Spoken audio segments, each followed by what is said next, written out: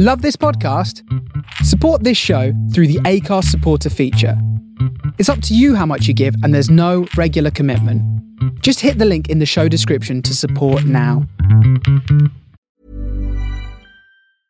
I'm Sandra, and I'm just the professional your small business was looking for. But you didn't hire me because you didn't use LinkedIn Jobs. LinkedIn has professionals you can't find anywhere else, including those who aren't actively looking for a new job, but might be open to the perfect role, like me. In a given month, over 70% of LinkedIn users don't visit other leading job sites. So if you're not looking on LinkedIn, you'll miss out on great candidates like Sandra. Start hiring professionals like a professional. Post your free job on linkedin.com/achieve today. Ever catch yourself eating the same flavorless dinner 3 days in a row?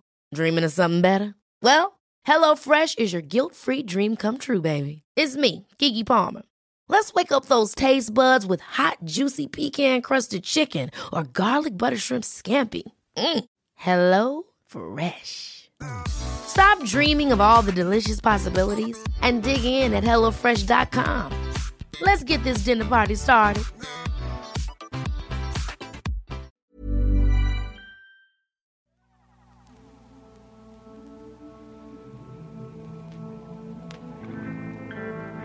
I'm Sam Legassic. And I'm Dreadful Dan Gallagher. And we're two old buddies that have lived our life at the edge of the mainstream. So come join us where things are a little odd. This is the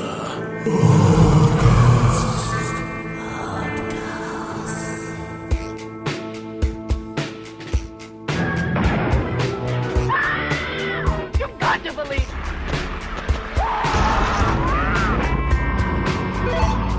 It's alive! It's loose! This earth of yours will be reduced to a burned-out cinder.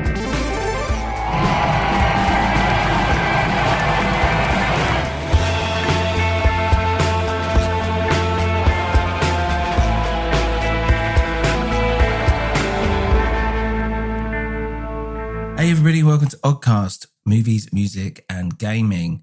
Hope everyone is well out there. Today I am joined by a very special guest from Idlewild, Rod Jones. Hello, how are you? Yes, very good, thank you. And there's a reason why Rod is here today. He's not just, wandered in, because today we are going to be talking about Idlewild's album, 100 Broken Windows.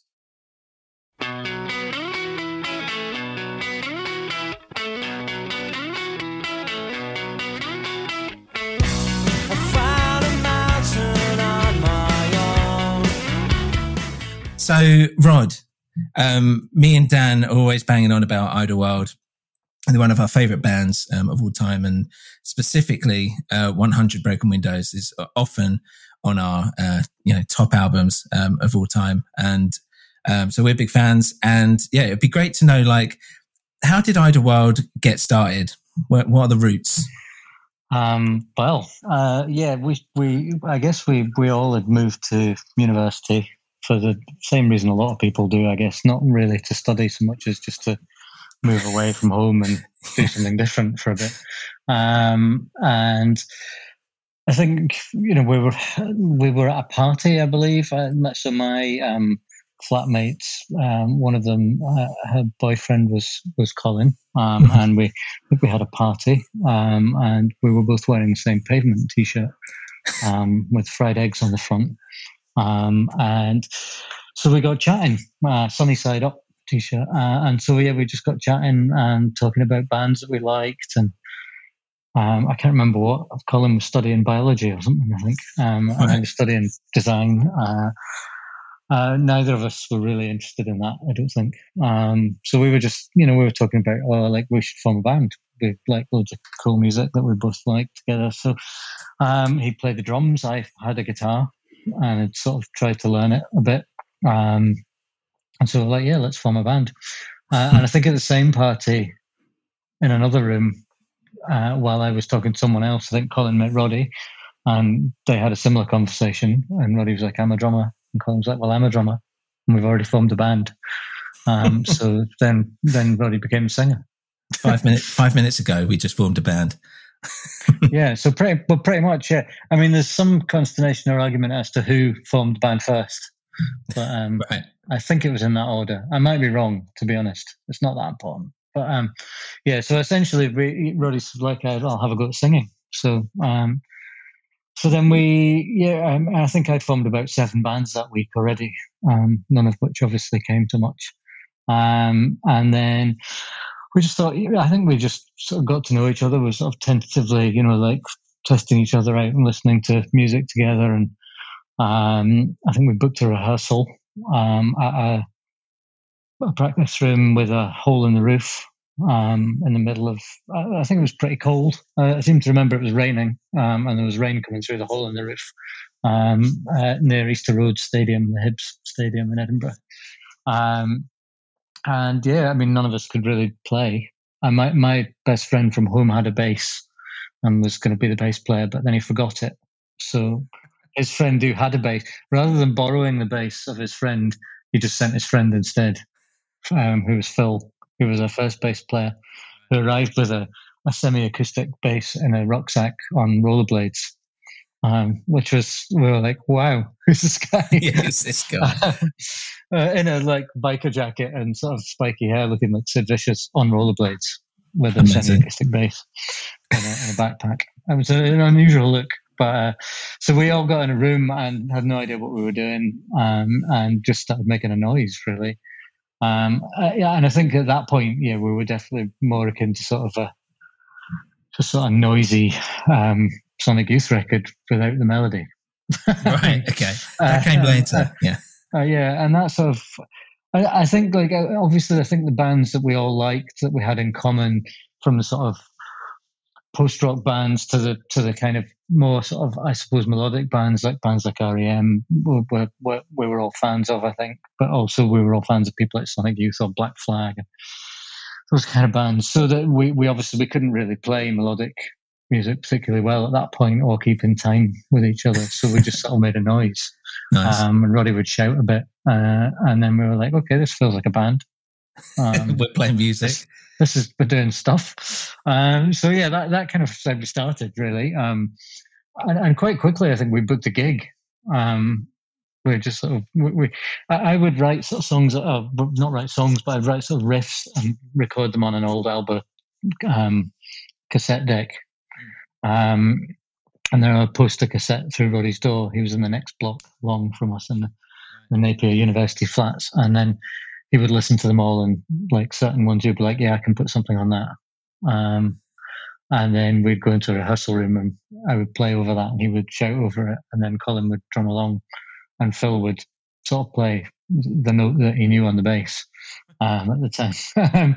And that was kind of how it started, I guess. And I think, bands like Sugar as well, that were very melodic, I was a big Bob Mould fan, I think Roddy was as well, and like Husker Du, and those bands that, they were kind of punk bands essentially, but they had melody. And so that was kind of our origins, I suppose, is that sort of chaotic melody. And I suppose in a way that's kind of what I always liked about R.E.M. and Sonic Youth, were that the guitar players in both bands, were never, they were never Eddie Van Halen or like that kind of guitar player. They were very much had their own style that was probably born of not being able to, not being classically trained on it or not being able to play it that way when they started.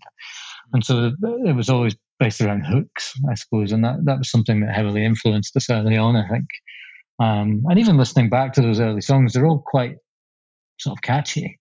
And they're not necessarily that accomplished, the early ones, but they are quite catchy.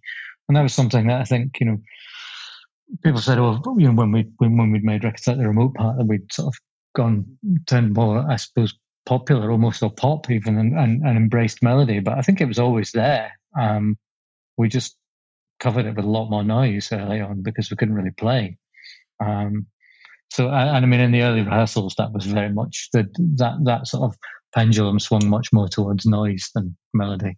What kind of what songs came out of those early days? I mean, the very early days, none that really made it onto the early records. That in that first rehearsal room, there were lots of songs that I suppose akin to things like Low Light and You Just Have to Be Who You Are. That was kind of our formula, was like a bit of a quiet riff, and then a racket and some shouting.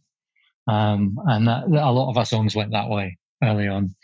There was some throwing of shoes and shouting in guitars rather than playing them, and that was very much the formula, really. Yeah, it works. And sort of Colin hitting things as hard as he could. So and Phil, I think, just trying to keep up, really, at that point. I mean, Phil really didn't really know how to play the bass at the beginning, right. And you know, as the band progressed, I think as we started to learn more, and I think Phil wasn't necessarily as interested in the band as we were at that point, or in learning the bass anyway, which is why eventually we sort of changed bass players later on. But I mean, in those early days, it was really about just, I suppose covering our frailties with noise a little bit more than anything. But also we were still trying to write hooks, I think, all the time, and like I think not just musically but lyrically, I think a lot of the lyrical content back then was more how the words sounded. You know, was very much about you know, them being hooky. Definitely. So yeah, I think we then realised, having sort of travelled on the bus to this leaky rehearsal room across town every week, and then gone for we'd go for a bowl of soup in a bar next door to warm up. We realised that there was a rehearsal room literally across the road from the flat we were all living in, that we thought was like a hi-fi shop. And so we started rehearsing there, which were immediately things started to progress a bit because we could hear each other, and we weren't getting freezing cold and wearing gloves while playing the guitar. So things definitely got better at that point. And that was when I suppose we started to write. We started to sort of embrace the kind of, how fast can we play? Almost, you know. And I suppose with Bob joining the band as well, who we'd met at a party. Bob had just been reciting Iron Maiden lyrics standing on an armchair, as if they were kind of spoken word poetry, which was definitely my first memory of Bob, I think. Brilliant. And he was a guitar player, probably a much better guitar player than I was, but we already had one. So, and we needed a bass player. I think Phil was more interested in finishing his degree, and he's now a very successful chemical engineer in California. So Bob joined the band as the bass player, and because he was just a great guitar player, his bass parts were really melodic and tuneful. Certainly when we were in a rehearsal room or in a studio, sometimes at gigs they were slightly more chaotic. Yeah. There was a lot more headbutting of the bass sometimes, but that was part of his thing, and it was incredible to watch, I think, from the crowd. So, but yeah, those early days, it was really about me and Bob trying to chase each other up and down the neck, really, like how fast can we play, or how sort of noodly can we be without trying to be Eddie Van Halen. And so there were a lot of songs like Chandelier and I Want to Be a Writer, the first Fierce Panda single that came out of those days, I suppose. And I think, I remember we were writing I Want to Be a Writer. We were sort of jamming it out in the rehearsal room. And then this knock on the door, and a bunch of the guys from The Exploited were standing outside and said, "Can we come in and listen?" And they stood in the corner of this tiny room. I mean, it was like a sort of a small double bedroom sized practice room. And we were, so we just sort of sat there while these guys, we were all a bit terrified of, stood in the corner. I don't think we knew who they were at the time. I think that in those days, definitely that was, we went through that era of being, how fast can we play? How many riffs can we fit in a song? And even then, I suppose it was still fairly catchy, but it was almost, I suppose, us trying to prove that we could get better almost at playing, before we kind of realised that actually what was good about the band was that the melodics of it, and there was a sort of a chemistry there between the melodics and the vocal, which worked really, really well. Yeah. And that maybe was what was special about the band. And I think that's what we sort of realised that quite early on. I think even on Hope Is Important, and maybe even on Captain, even on certain songs, and I think that was what we ended up veering more towards that, definitely. Yeah. I mean, that's always one of the things that, I really enjoy about, your music, is that that, the melody for sure, and definitely between, what you're doing and what Roddy's doing as well.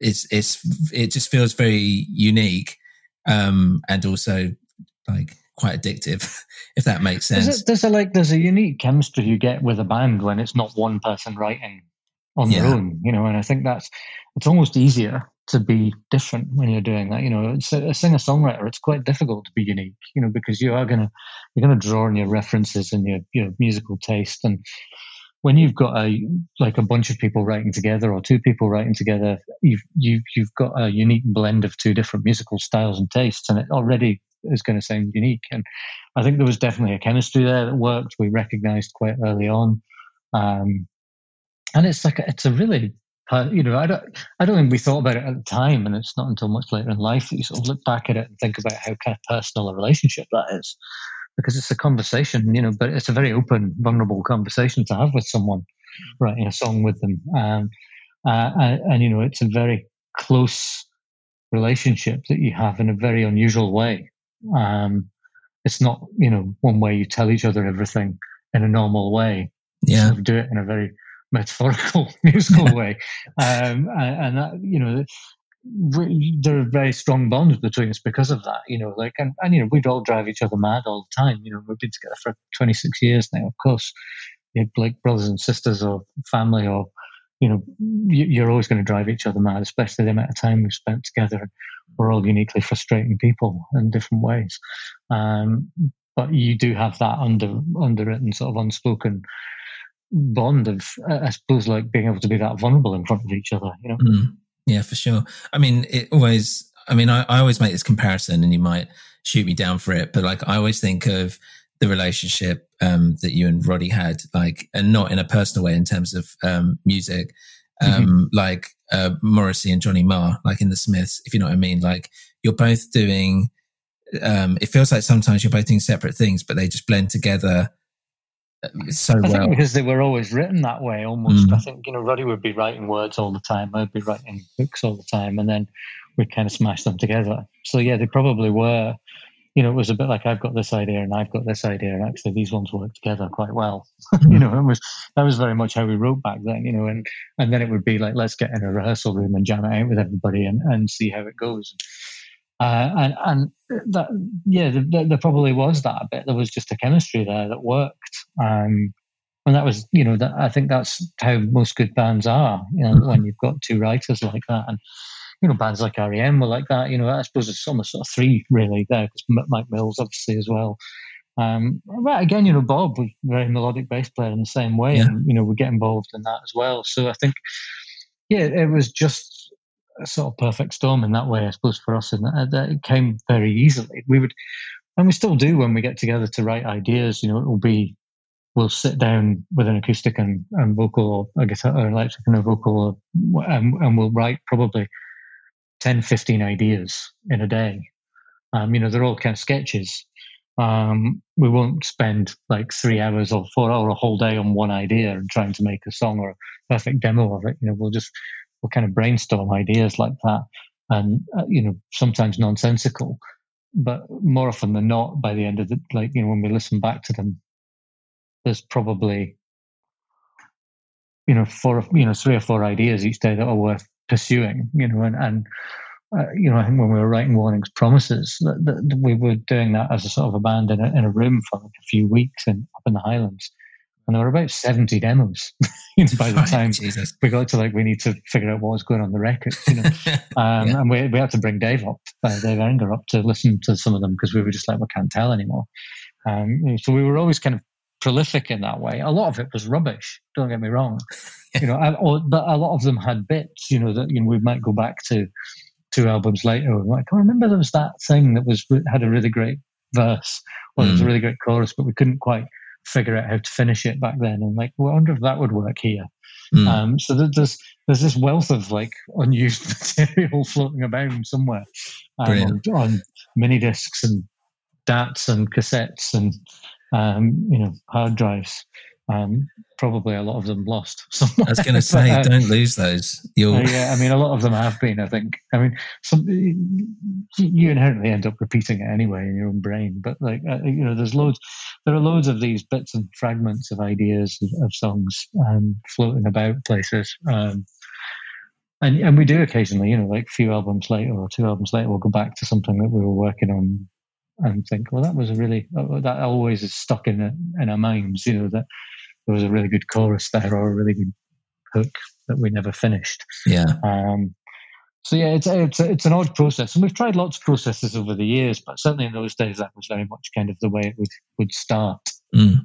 And sometimes even the rest of us like jamming musically in the room when Roddy was away, and then he would come in with some lyrics, and we'd have done like 15 ideas, and he'd be like, "I like these 3. I've got some words that will work with those." And we would quite often work in that way.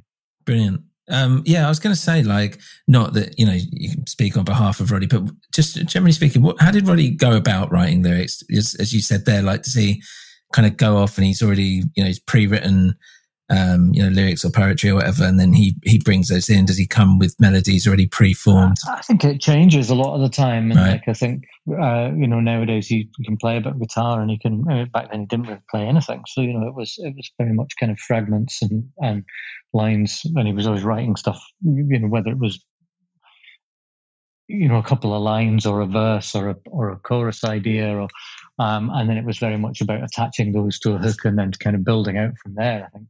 So nowadays I think it's a bit more fully, sometimes a bit more fully formed before there's music attached to it, or sometimes he's with his own stuff. I think he writes with just an acoustic guitar and sings along and writes in that way. So it varied, but like certainly in those days, the book would come out and there would be a line here and a line there, and that would kind of catch, we'd have like a little Scourge or Rosability or something, and that line would attach, and it would have various ideas that had come from places he'd been or things he'd seen. And I think we realized quite early on, certainly when we were writing the remote part, and even under Broken Windows, I suppose that the place and where we were and what we were doing was having a big effect on what we were writing, musically and lyrically. So we quite often decamp up to the Highlands to write in groups, sometimes a few of us or 2 of us, sometimes all of us, and we would be much more kind of prolific in that environment. Certainly in the early days, like the first sort of couple of records, a lot of it was cassette ideas and fragmented lyrics that would get kind of put together, and then we would kind of figure out, I think the meaning would kind of figure itself out almost sometimes. Okay. Yeah. Leading up to like 100 Broken Windows, like we've discussed Captain before on the show, and it would be good. Like, how do you feel about like Captain, looking back at it, and also like Hope is Important? Because, for us, like, so I should say that Hope is Important is where I first heard you guys. And I believe like Film for the Future was one of the first tracks that my band played live as a cover. And it was, when we heard this, it felt very like, now, if you know what I mean, it felt very like us. This is like exactly what you wanted to hear, like post Nirvana. You guys were British as well, and all this. It was just like, this is like the perfect thing that we want to hear at this one time. Like, what do you remember about that kind of Captain / Hope is Important era? Like, what was happening during that time? I mean, Captain was probably one of the easiest things for us to write because we'd been doing it since we formed the band. It was like fragments or bits of songs that we'd been writing as we were kind of, I suppose before we'd been signed, and there wasn't necessarily any pressure on us at that point, so these were all songs that we had lying around almost by that point, I remember, I think we'd been and played a gig in London, or a couple of gigs in London, but one of them, Bruce, our manager, who worked at Deceptive Records at the time, had come down, and Steve Lamacq had come down as well. And written a review in Music Week about the gig, which, you know, things sort of exploded after that. The phone kept ringing, you know. I remember Bruce, you know, chatting to us for ages and talking about, you know, how they'd like us to do something with Deceptive, and we'd met with him and Tony Smith, who was running Deceptive at the time, and you know, they had Elastica and band Scarfo at the time, and we were like, this sounds amazing, you know, this is great. And we'd talked to Simon Williams about doing a Fierce Panda single, which was Chandelier and I Want to Be a Writer. And so they'd kind of cobbled together money for us to go down and do those 8 songs together, like in one session, with Paul Tipler. We'd never really, other than like a sort of demo studio at Edinburgh Airport, we'd never really been in a proper studio before, you know. So, we've been in Chamber Studios to do the first single, Queen of the Troubled Teens. But, you know, again, that one, we really didn't know what we were doing at all. You know, we didn't know how to play properly. Like, you know, it was definitely Captain and that record. We were still learning how to play, let alone how to be in a studio. I mean, we didn't really have a sound, like I didn't have a guitar sound much, you know. It was very much like I've got ideas of riffs, but it wasn't, you know, we weren't fully formed sonically at all. So, you know, we were going down, we were supposed to play, I think a thing called In the City. It was like a showcase festival almost. We didn't realize it was a competition. It was in Glasgow that year. And we played our gig at it, and a bunch of A&R guys had come, and we were due to go the next morning to London on the train, and we were going to start recording the next day.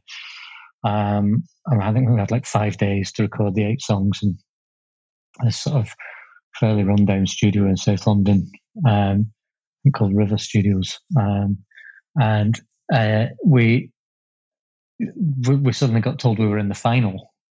We didn't realize there was a final.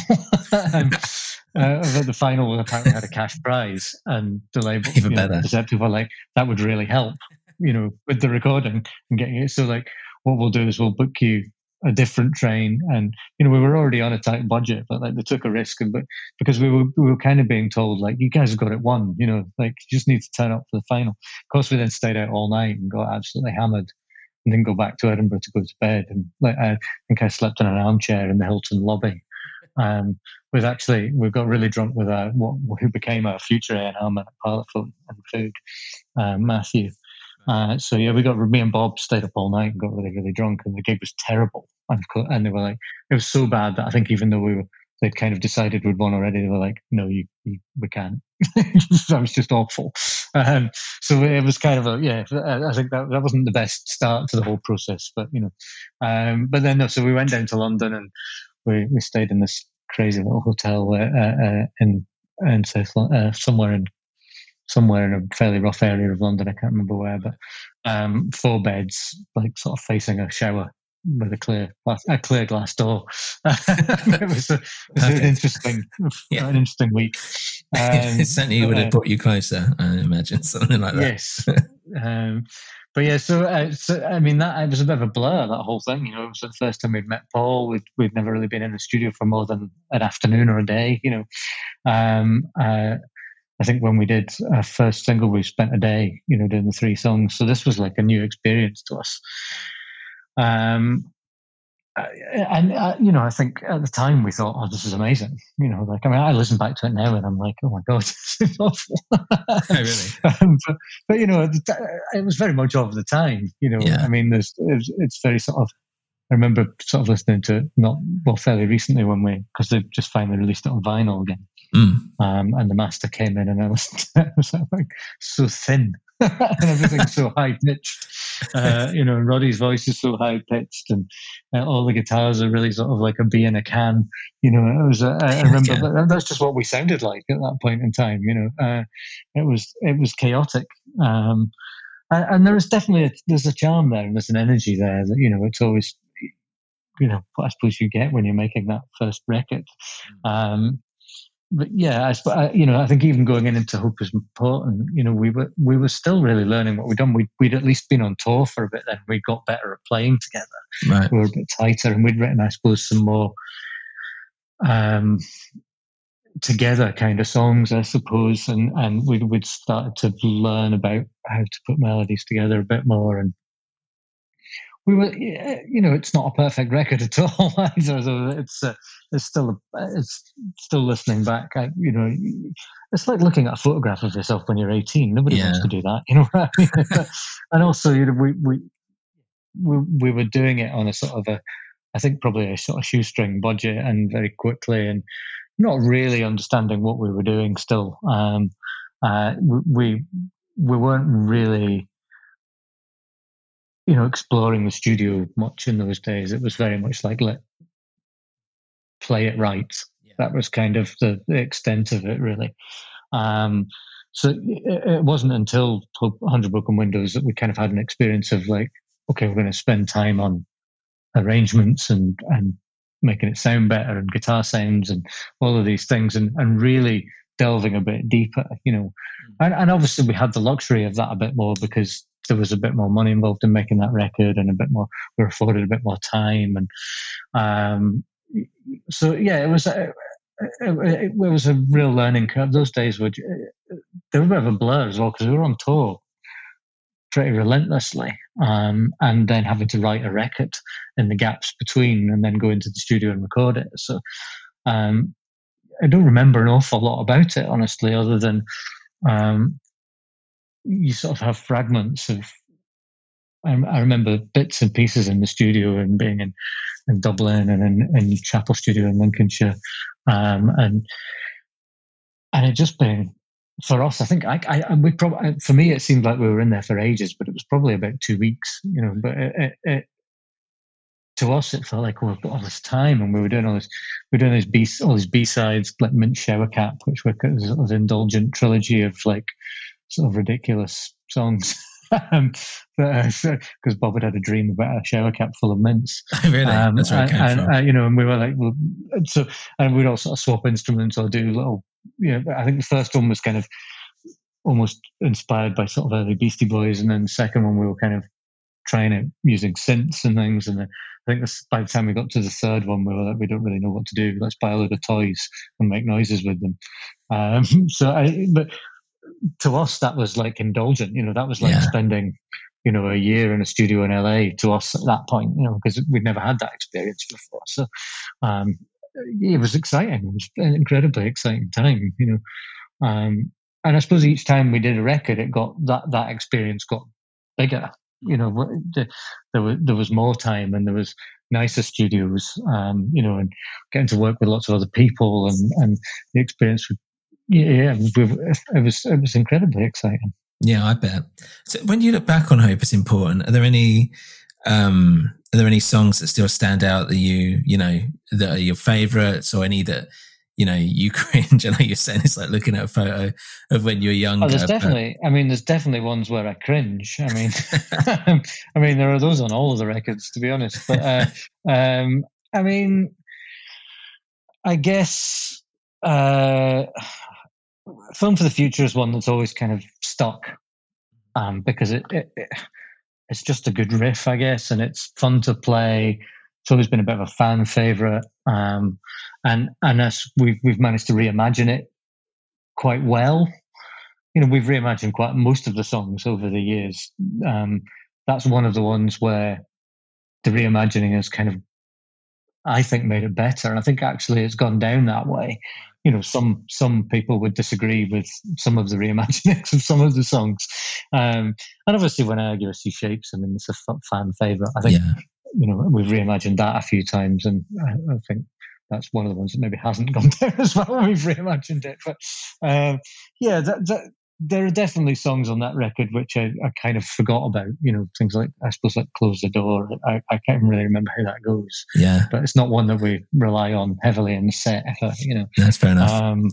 I think, and maybe You've Lost Your Way, I think that was a sort of a hark back to the kind of I Want to Be a Writer days, I think, of like, how fast can we play?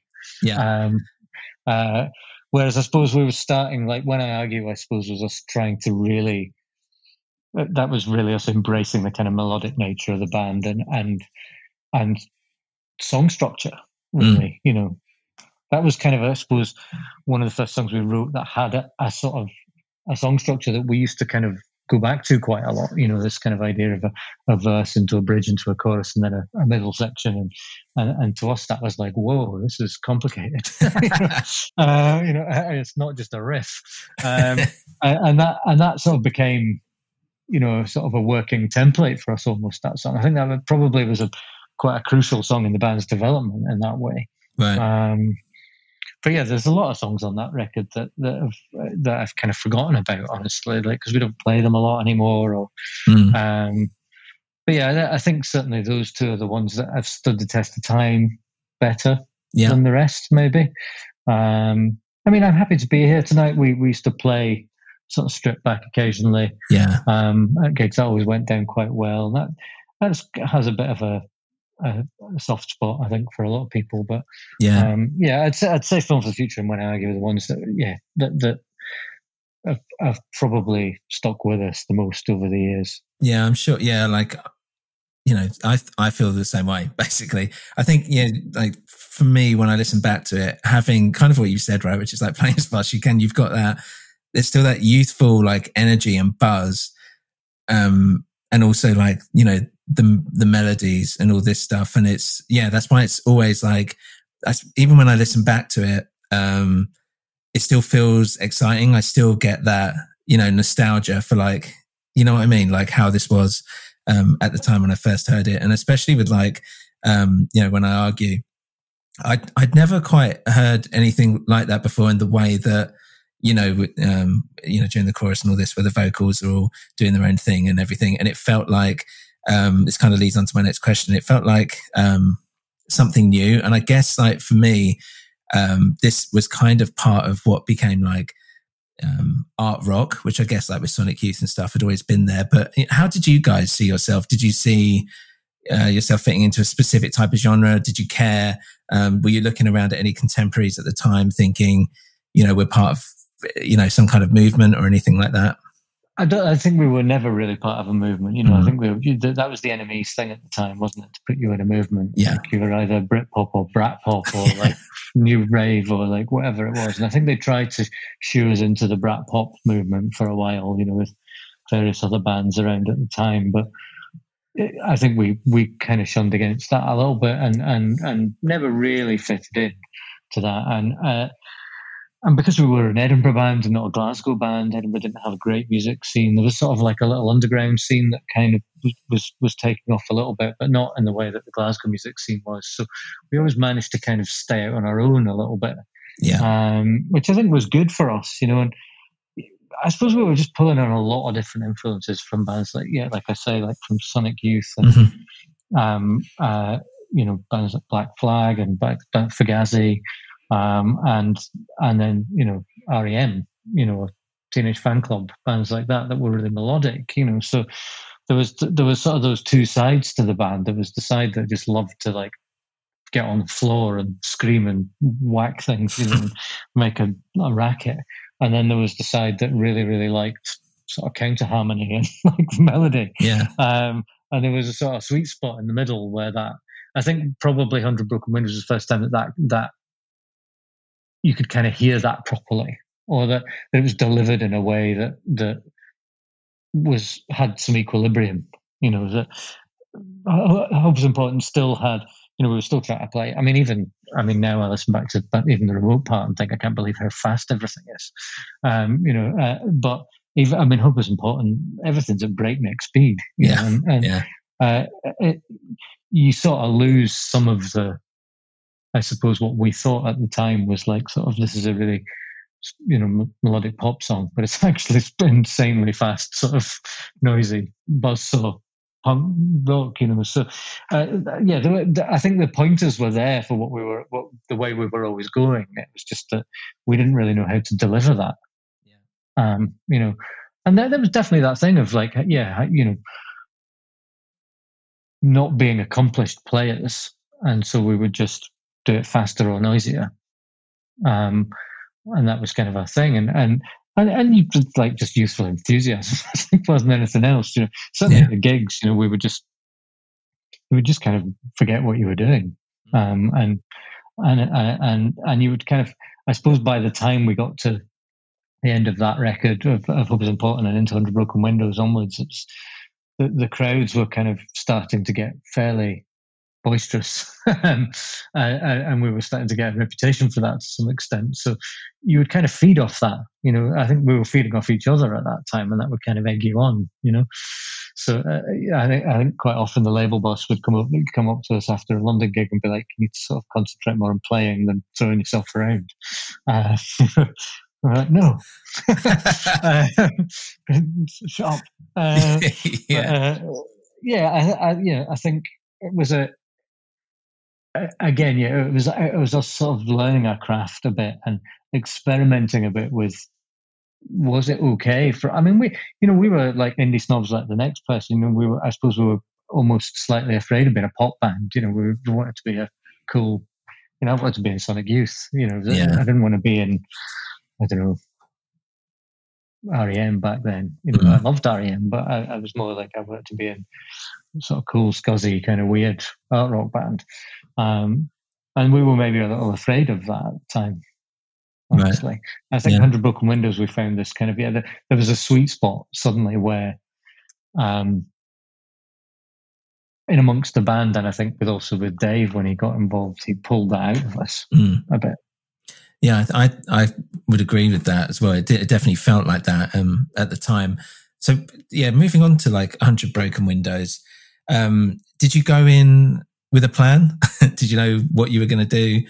Did you have the songs sorted already? How did that kind of come about? We had some of the songs, and we actually started it twice. Okay. Yeah, I mean, was it twice? Yeah, I think so. We did this on a few records. I think that we'd have an idea of what we wanted to do, and then we'd go and do that, and then we'd go and start it again. And quite often that first idea was a really good learning curve, or a really kind of important thing for us to have done. Yeah, you know, so on Remote Part, that was like working with Lenny Kaye and in Stephen Street at the beginning, and then, you know, finding and coming back to Dave in the long run. But the both processes were really important and shaped a lot of the songs that went on the record. Well, on 100 Broken Windows, it was, you know, starting with Bob Weston.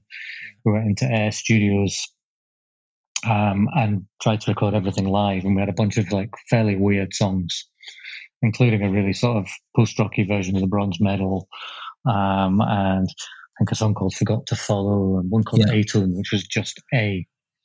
Right, for a long time. I remember that song. I can hear it in my head. Listening to Shellac and like Slint and these kind of bands a bit. You know. Yeah. I think there was a bit of a mild panic setting at the label at the time.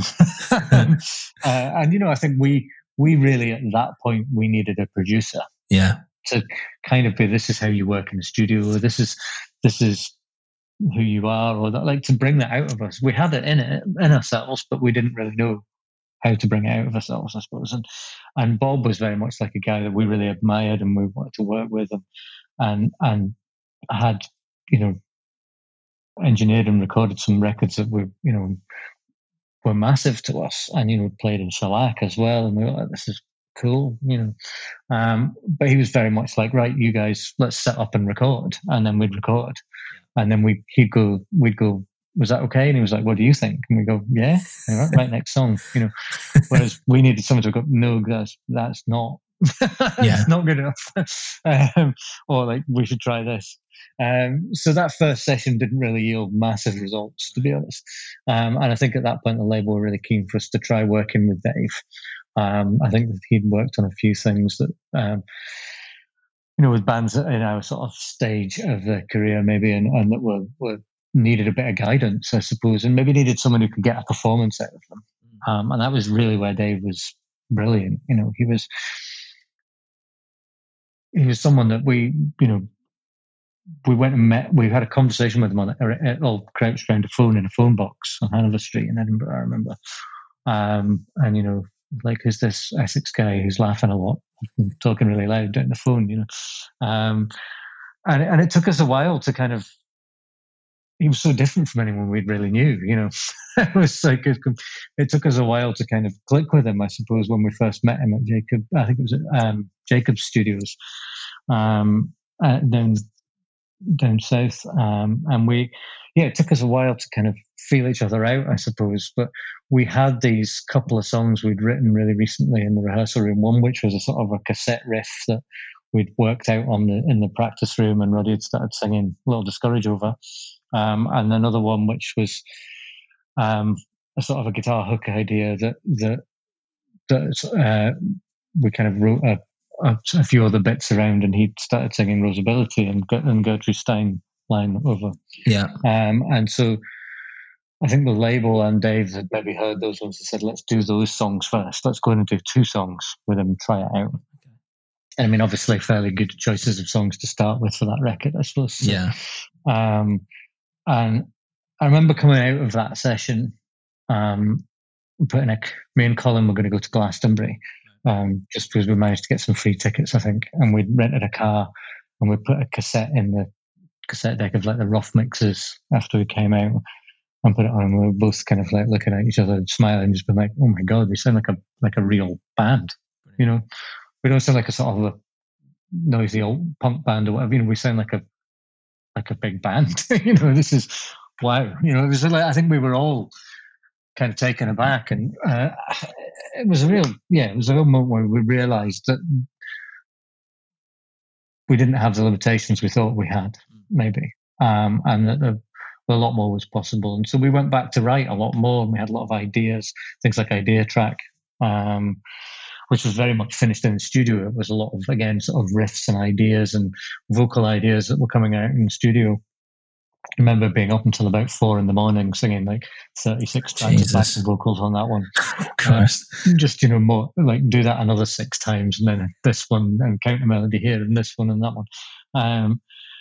So, you know, it was various sessions at Rockfield and Jacobs and Chapel Studio. Oh no, I think that was not Chapel. I think that was another record. Actually, I'm so bad at remembering these things. But it was and Savang in Glasgow as well.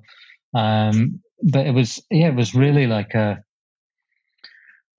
again another learning curve for us. And as we warmed to Dave, and Dave warmed to us, and we kind of became really close friends. I mean, he's still one of my best friends to this day. I speak to him most weeks. We started to really feed off that environment and that confidence that it gave us that this guy could make us sound like that. Yeah, this was like, and that we were sounding like that. You know, he wasn't doing anything. You know, he wasn't playing the instruments for us. It was us that sounded like that, and that gave us a lot of confidence to try new things. And Idea Track was probably the song that was, although it's not my favourite song by any means, or even it was a really important song for us in terms of learning about being in a studio and trying to play with melody and counter melody and yeah, really, I suppose writing in the studio to some extent. You know, nothing being finished until it was finished. Yeah. You know, we made a few mistakes. There was another song we never recorded, and I can't remember what it was. I remember we all thought it was good, and then Dave went away for the weekend to do live sound for the Manics. Okay. Or he was doing like a TV sound for the Manics or something, I think.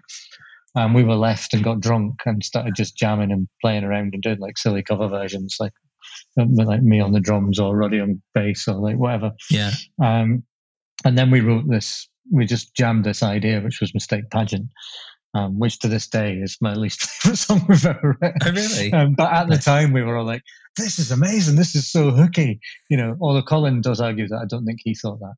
But I think me and Roddy were like, this is the best pop song we've ever written. You know, and Dave had come back and we played it to him, and I think even he was a bit like,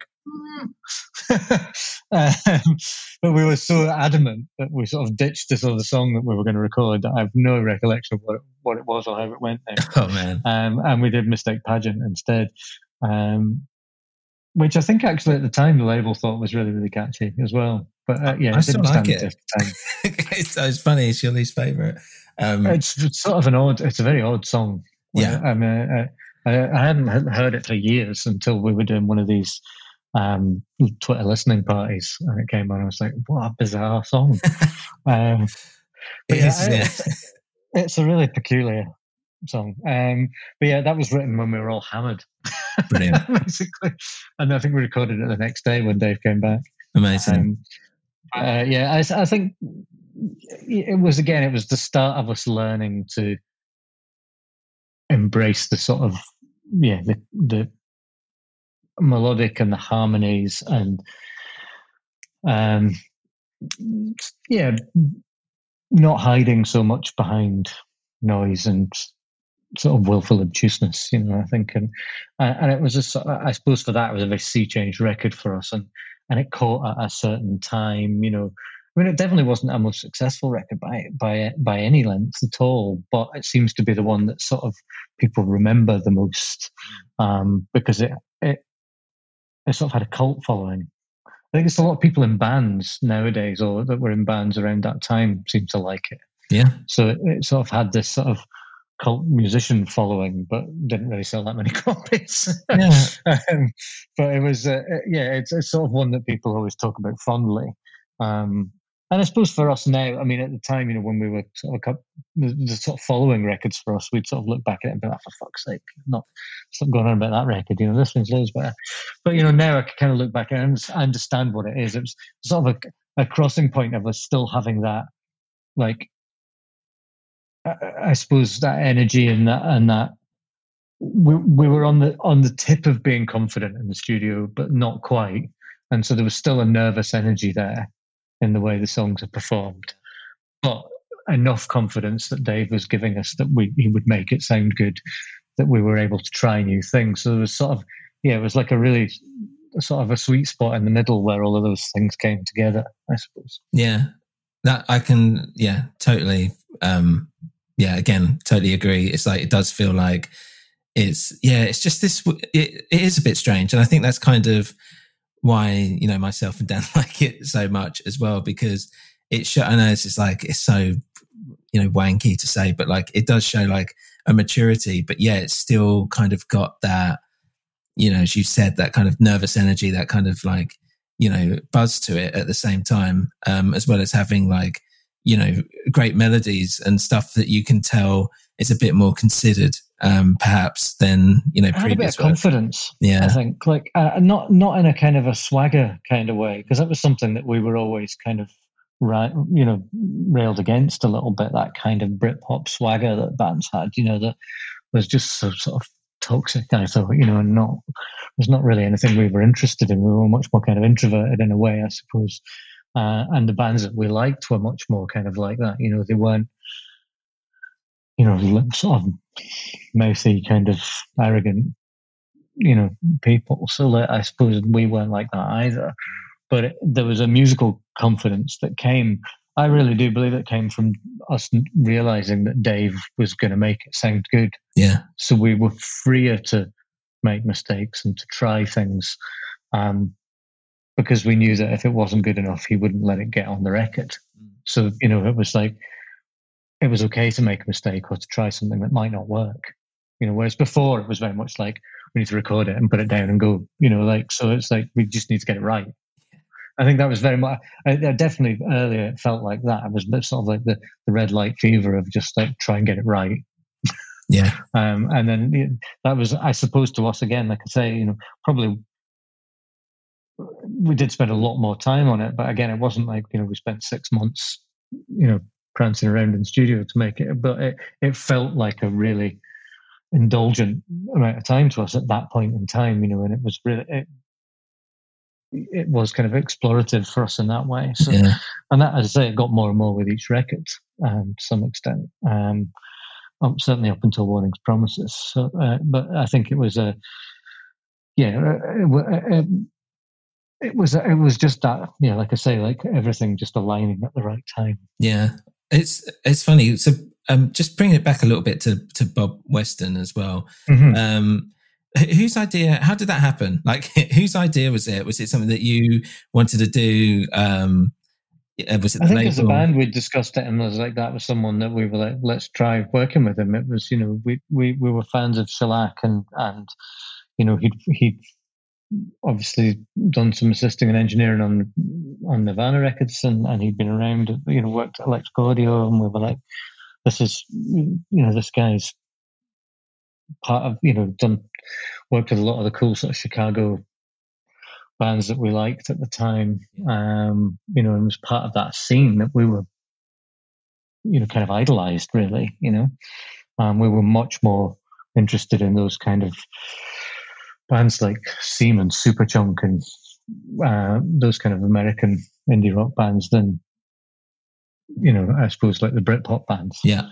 So he was so plugged into that scene and part of that. And what we didn't realize was obviously all of those bands could really play. They were all really tight. And so they could just go into the studio with Bob and record, and he would make it sound good. We probably at that point still needed someone to kind of show us how to do that. Yeah. And I think that was where the difference was. And saying that, though, when we had done those sessions with Dave, we then went back to have another session with Bob in Electric Audio in Chicago. And by then, having sort of worked out how we worked as a band,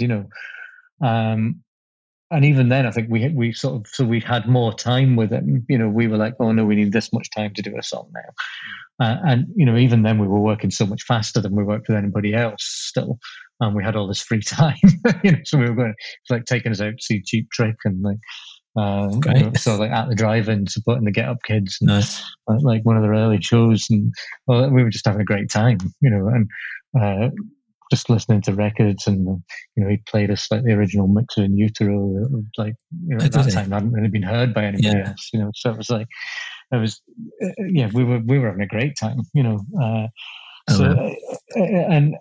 he was like a really inspirational guy to work with, because he just had this really incredibly relaxed energy, but like this history of great stuff they'd worked on, and he was in one of the in this band that we all loved, Shellac. It was like, oh, wow, we're getting to work with someone that we all really admire, in that way, and that sounds really unfair to Dave, but we didn't really know who Dave was at that time. Yeah, he'd not really made records that we had listened to much at that point. So, he was kind of introduced to us by the label, and, but obviously after we'd made that record with him, we were like, oh, this guy's great, and we've been close to him ever since and worked with him on and off for years, even though we would often go like, oh, we need to go and do something different with someone else. And then we'd end up coming back to Dave and going, actually, why did we do that? Although, as I say, like I think all of those experiences were kind of important and gave us new ideas, and then we'd come back and Dave would make them make sense, right? But yeah, it was great fun, and I loved working with Bob, and we still keep in touch. And he's a it was a really kind of inspirational time for us again, and being in Chicago in the studio, like Electric Audio, where the great records were being made, and playing billiards with Steve Albini, and it was like a pretty mad time for us. That's brilliant. Did you get any? It's a running joke on the show that, because me and Dan always bang on about Nirvana and all this stuff, we're like massive Nirvana fans, and so it's I would be a fool for not asking, were there any Nirvana stories that they kind of discuss that haven't made the rounds? Not really. Like, I think we were so, I think, a bit in awe when we were there, maybe to ask. Yeah. I think there were definitely moments when we would hear snippets of things, and I do remember, like Bob saying, that it was like, that for all of that idea that we had about them, or I had about them at the time of this, like rolling about the floor and being sort of disheveled and loose and all over the place, when you saw like a live footage or a gig, and I think when they came in the studio, they were just like so together and had their sound so together. It was kind of like, record this, like it just sounds good, and they would do it so quick, like a few takes, and he would, he was telling us how like he would just go in and do into the vocal booth and take the various toys or instruments or tambourines with him and just hit them randomly at certain times that are on the vocal take that you've never noticed really until it's pointed out to you, but it actually is like, when you hear it now, it's like, well, that has to be there. I think they were just really in the zone. I think, they just knew exactly what they wanted to do, exactly how they wanted to sound. They were just a band on fire at that point, and I think, like incredibly catchy and sonically incredible drummer. I think Kurt had his sound, knew exactly what he wanted his guitar to sound like, apparently, and just coming in, they would just bash through it. And almost like one take the record, I mean, I don't know how much of that is true or not, but that's certainly the impression I got from what we were being told, was that they were incredibly tight and incredibly well together. Yeah, that makes sense. Just, not, because as a kid you have that idea of them, in lab coats on the floor smashing stuff and being a total mess. I mean, like, how does the record sound so tight and so good? But I think that was the thing. They were very, very sort of together, good musicians in the studio. I bet. Yeah. I was going to ask as well, like, what was your setup back then in terms of, just because I play guitar and stuff myself, I'm always interested in like what amps, pedals, like what guitar, I mean, that you might still use to this day. But did you have a certain favorite setup back then that you can remember? They changed so much over the years. Like, I think the early days, it was like we got some money to buy some equipment and we went to a shop and bought some equipment that looked cool. And like, I have no idea what we were doing, and I think I bought like an orange overdrive, I think it was. And I bought a Fender Jagstang. Yeah, it was like a Kurt Cobain guitar. I've got one myself, and it sounded fucking awful. And excuse my French. And and I think I bought a red, what was it called? A Boss Extortion pedal, right? Which was my distortion pedal, which again sounded like a bee in a can. Right. Yeah. Refer to earlier comment about being a can guitars. So that was kind of my setup, for a while, because we couldn't afford any other gear. And when we were recording the first record, it's not like we had a load of other gear in the studio. It wasn't that kind of studio, I think that was one of the big changes when we went to work with Dave, and even with Bob as well, obviously, in electric audio, there was all this gear. And when we worked with him, he had all this gear, and like Rockfield and these studios, they had like all these amazing amps and different guitars. And Dave would like say, we need to rent this kind of guitar in because you don't have one and it's going to sound good. And we started to layer guitars in that way, and that was a new experience for me. So it was really learning about guitar tones at that point. For me, it was about making a noise, or like guitar tone at that point wasn't really something I was thinking about massively. I was like, is it noisy and aggressive? Yes, cool. And I suppose as we were doing, 100 Broken Windows was quite, again, a sort of sea change moment in that, of learning about different pedals and different guitars and different amps and what it sounded like and how to layer them. And that, I suppose that was when that's when my minor guitar addiction started. I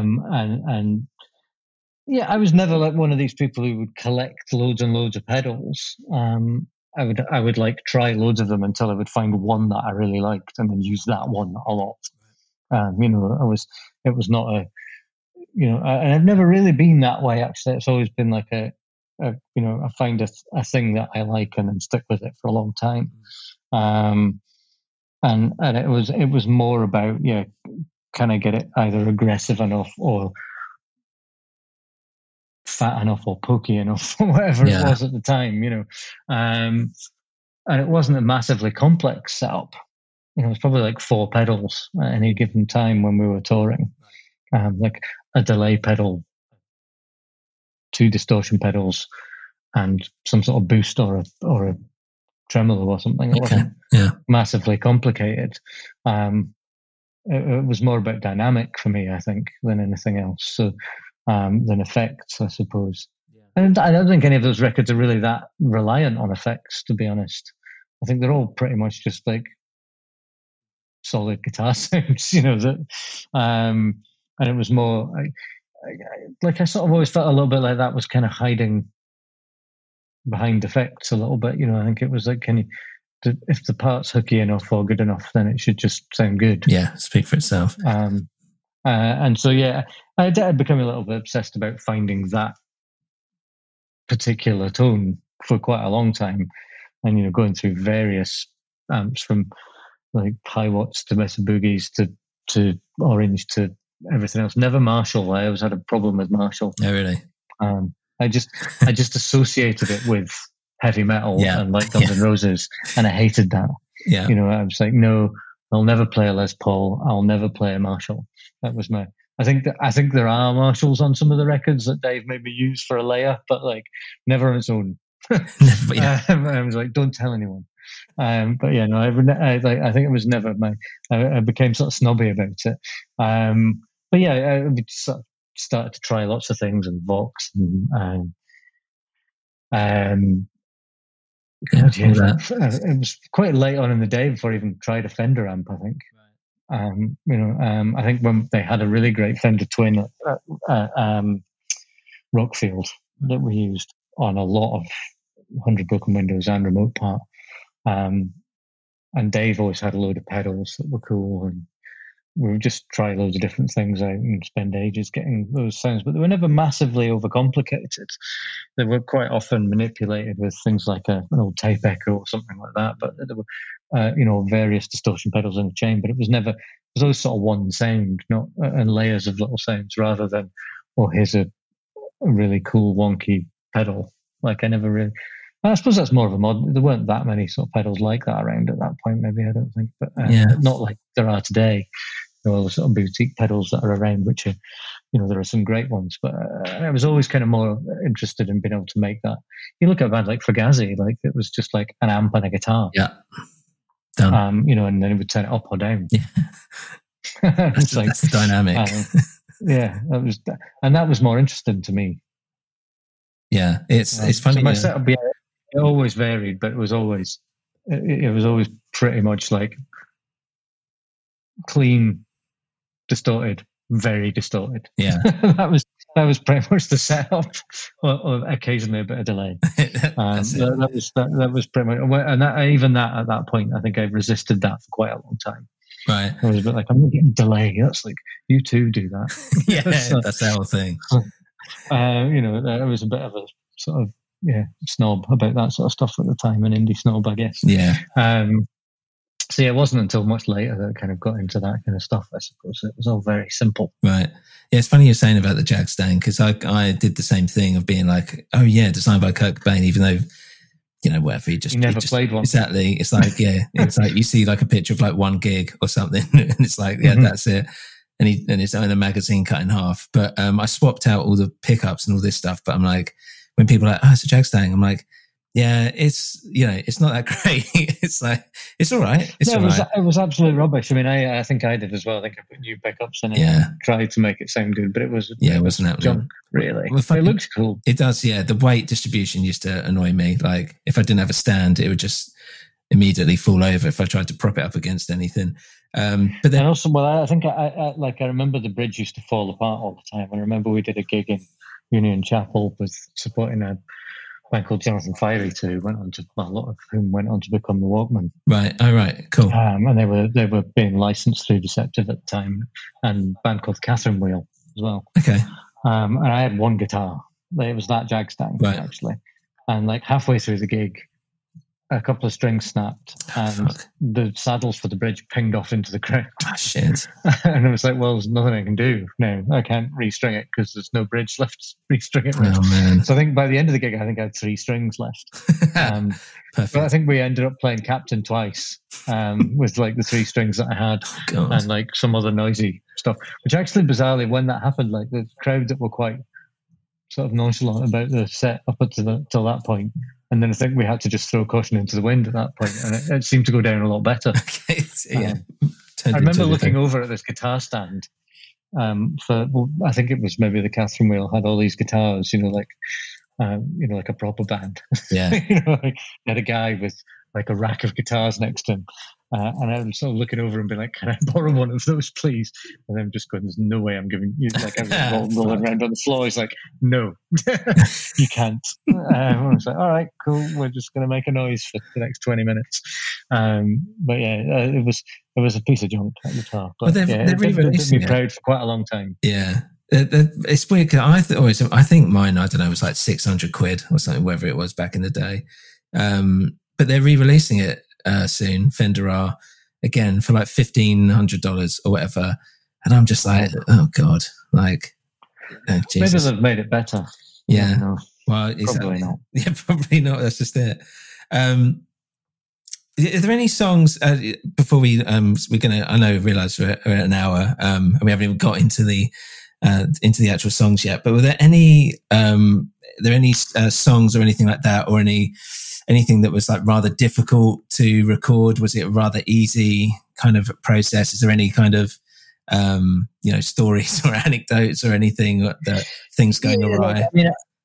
I remember discouraging Rosability being like, I just remember we recorded them and Dave was like, we're going to layer these things and we're going to do this and we're going to do that. And it just sounded great. And it was really, I don't remember really the process of it because I think it just went so well, I think I remember things like these wooden ideas. We were like, it's the first time we'd really sort of toyed with the idea of having a keyboard. Right. That was a bit like, what's this? Whoa, we're getting a keyboard and what the fuck? That's not cool.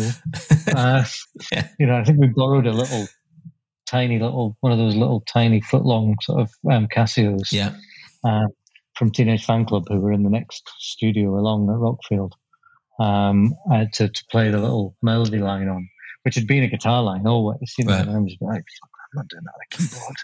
And then we got this little keyboard in, it belonged to Teenage Fanclub, and I was like, okay, cool. Makes it cool. And then, that became obviously quite an integral part of that song. But there were loads of little bits like that I remember. I mean, the Idea track was definitely one that we spent ages and ages on, trying to get the beat right in the verses and like trying to do something different, and I think we went round and round with that for a whole day, like just trying to get the verse right in the studio, which we'd never done anything like that before. And poor Colin sitting there while we were all sort of shouting beats at him, and trying to come up with different ideas, and then similarly the same with backing vocals, going on for hours and hours, like into the small hours of the morning, singing 6 tracks of every part, until it was completely blue in the face. But yeah, I think there was a lot of reimagining stuff in the studio on that record, which we'd never done before. We'd never had that luxury before. So I think those songs, I remember the Idea track specifically. I remember that was one where we really, it was not anything like it had been in the rehearsal room. There was the basis of the song was there, but the rest of it really, and a lot of the B-sides for that record as well, that were like pretty odd, some of them, that we were a bit more experimental with. Were there any that were serious contenders that almost made it to the album? Because I really like the B-sides. I can't remember what the B-sides were on that record, to be honest. I always get them mixed up with the ones on Remote Part, but I think I don't remember whether Poor Thing was on that record or whether that was on Remote Part. Don't know about Poor Thing. Yeah, I think that was a contender whenever it was. And there was one called Failed Blake, which might have then ended up being called There's Glory in Your Story or something. Yeah, like that. Glory in Your Story. Which I think again we borrowed Norman Blake's Fender Jaguar for that one. Right. And I remember and it sounded like Teenage Fanclub anyway, Yeah. Which I think was why we'd called it Failed Blake. I think we probably went a bit too far into like it actually has now become a Teenage Fanclub song. We can't release that. But there were quite a few like that, where we were just we'd never really had that opportunity, to be let's just try something completely different like that, and a lot of them I'd say became sort of failed attempts or B-sides, and there were some good songs that were B-sides, but often it wasn't necessarily that we didn't like them as songs so much as they just didn't fit in the record. I mean, there's a lot of your B-sides that you did still stick in my head, like to this day. Like I'm just looking, because I've got them in front of me here. It's like, funny enough, Broken Windows, that always sticks in my head. West Haven as well. That's West Haven, yeah. Sticks in my head. I'd say like, God, it's mad. Just that will stick with me for days. Once when I hear that song. I honestly can't remember how any of them go. Yeah, at some point you should probably listen to them. But it's funny that you at the time remember, because they were quite often the more riffy ones, or like the ones that we'd be like, were a bit weirder. So you'd be like, particularly like any band, I suppose, like there's a member of the band who's like, well, this is the best bit I've done on the record. Like this song has to go on the record, Yeah. I remember being like peeved that it didn't, with one of them. But because you were getting to experiment a bit more, maybe, and 9 times out of 10, that would mean that song maybe wouldn't make it on the record, but it would have great bits in it. Yeah. But it's I think we did a lot of that. I mean, you don't get that anymore, which is a real shame. It got to the point where it was sort of ridiculous, because you'd have like a cassette, CD1, CD2, 7-inch, and you'd have to have like 5 B-sides per single. Yeah. And it's like 4 singles. It's like, it's another 20 songs you've got to write. Your record was like 35 songs by the end of it. Yeah. So you'd often end up just doing loads of covers or live versions of things by the end. But like we would always have 4 or 5 extra songs when we were recording a record. And some of them were going to be B-sides. And some of what we thought was sometimes going to be the big song, ended up being a B-side. Yeah. I think going into Remote Part, we had one called The Nothing I Know, which got a big string part on it, and became one of the most expensive B-sides we ever recorded. Oh, really? Right. I remember thinking like, that's so catchy, this one, that's going to be the single. And obviously, it didn't quite make it. Didn't quite make the record, let alone being a single. But you were always going into that process, and like I see it now with bands I produce who go in and they've got all this weight behind one song that they think is going to be the single, and then you finish the record and it's like so far down the list, because when you get in the studio and you start to hear the other things come out of the song, and you maybe rearrange it a bit or do other things to it, like stick in a chorus at the beginning as we did with World in Your Arms, and that suddenly like, oh, that's the single. Yeah. Obviously, but at the time we were like, no, that's not a single. So it's funny how those things always happen. I mean, just with a guy sort of I co-manage actually, who I produced his record a couple of years ago, Hamish Hawke, whose record's out at the moment, was coming out. They all came in with certain songs as like, this is the lead single, this is the one, this one's sort of like far down the list, and then that one ends up being the first single, because you're almost freer with it, and I suppose it pulls these things out of it in the studio, and it takes on a life of its own, and it's often not the obvious one. Yeah, I suppose. I mean, When I Go, I See Shapes was definitely not one that we thought was a single. Oh, really? That's interesting, yeah, because that's, for a lot of people, especially when I think, that's that time of my friends and stuff, that was that was a lot of people's favourite song at the time. It's still my mum's favourite, weirdly. Oh, really? That's weird. I mean, she doesn't even really like rock music. I mean, she was a soprano. Like, she's not a big fan of rock music, but she always thought it was like the cleverest one. Okay. I think, sort of melodically. Yeah. And it's funny because none of it was like the 4th single, I think, on that record, and like when nobody thought it was a single, it was it was our first hit, really. Yeah. Yeah. That'd be right. Yeah, because it was. Because what singles? What was the order of the singles then? If that was your 4th, it would have been Film for the Future. Right. Everyone Says You're So Fragile. Right. Yeah. Okay. I'm a Message. And then When I Argue. Yeah, because I'm pretty sure I had them all. But yeah, it's quite funny because me and Dan always talk about this in a sense of like, you had to buy the single twice to get all the B-sides. Sometimes 3 times. Yeah, exactly. Sometimes 3 times. And this is just CD. But as you said, all like the vinyl and all this stuff. People these days listening probably would be like, what are you talking about? I mean, it was like, it's amazing, like how much the industry used to rinse people for singles. I mean, it was a racket, honestly. But at the same time, like, it was great because you got all these extra things, and only really real fans would get all these extra bits. And it was cool. It was like a sort of collector's item. And I do miss that, I have to say. Like, obviously, back then a single was really, I suppose, an advert for your album, but like also like you had to sort of play this game of like as many, get your hardcore fans to get every format of it so you could get higher up the charts, when that was a thing, Yeah, I was wondering. Yeah. I mean, it's like it's more about songs than it is about an album a lot of the time now. So it's a different world. I mean, obviously the album thing is coming back a bit with vinyl and even to some extent on Spotify, but it's a totally different ball game nowadays. It's and I do miss it definitely without sounding like an old sort of grumpy old man, but people I suppose would really invest in a record in that way, and care about it a lot more.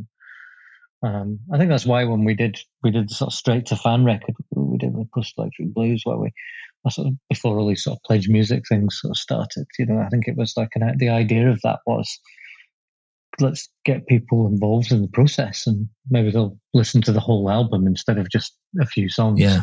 On Apple Music or whatever it was back then that was starting to take off. So, and it sort of worked for the hardcore fans anyway. They kind of became emotionally and financially invested in the record in a way. So it was quite a cool process. And but back then that's what people did. Yeah.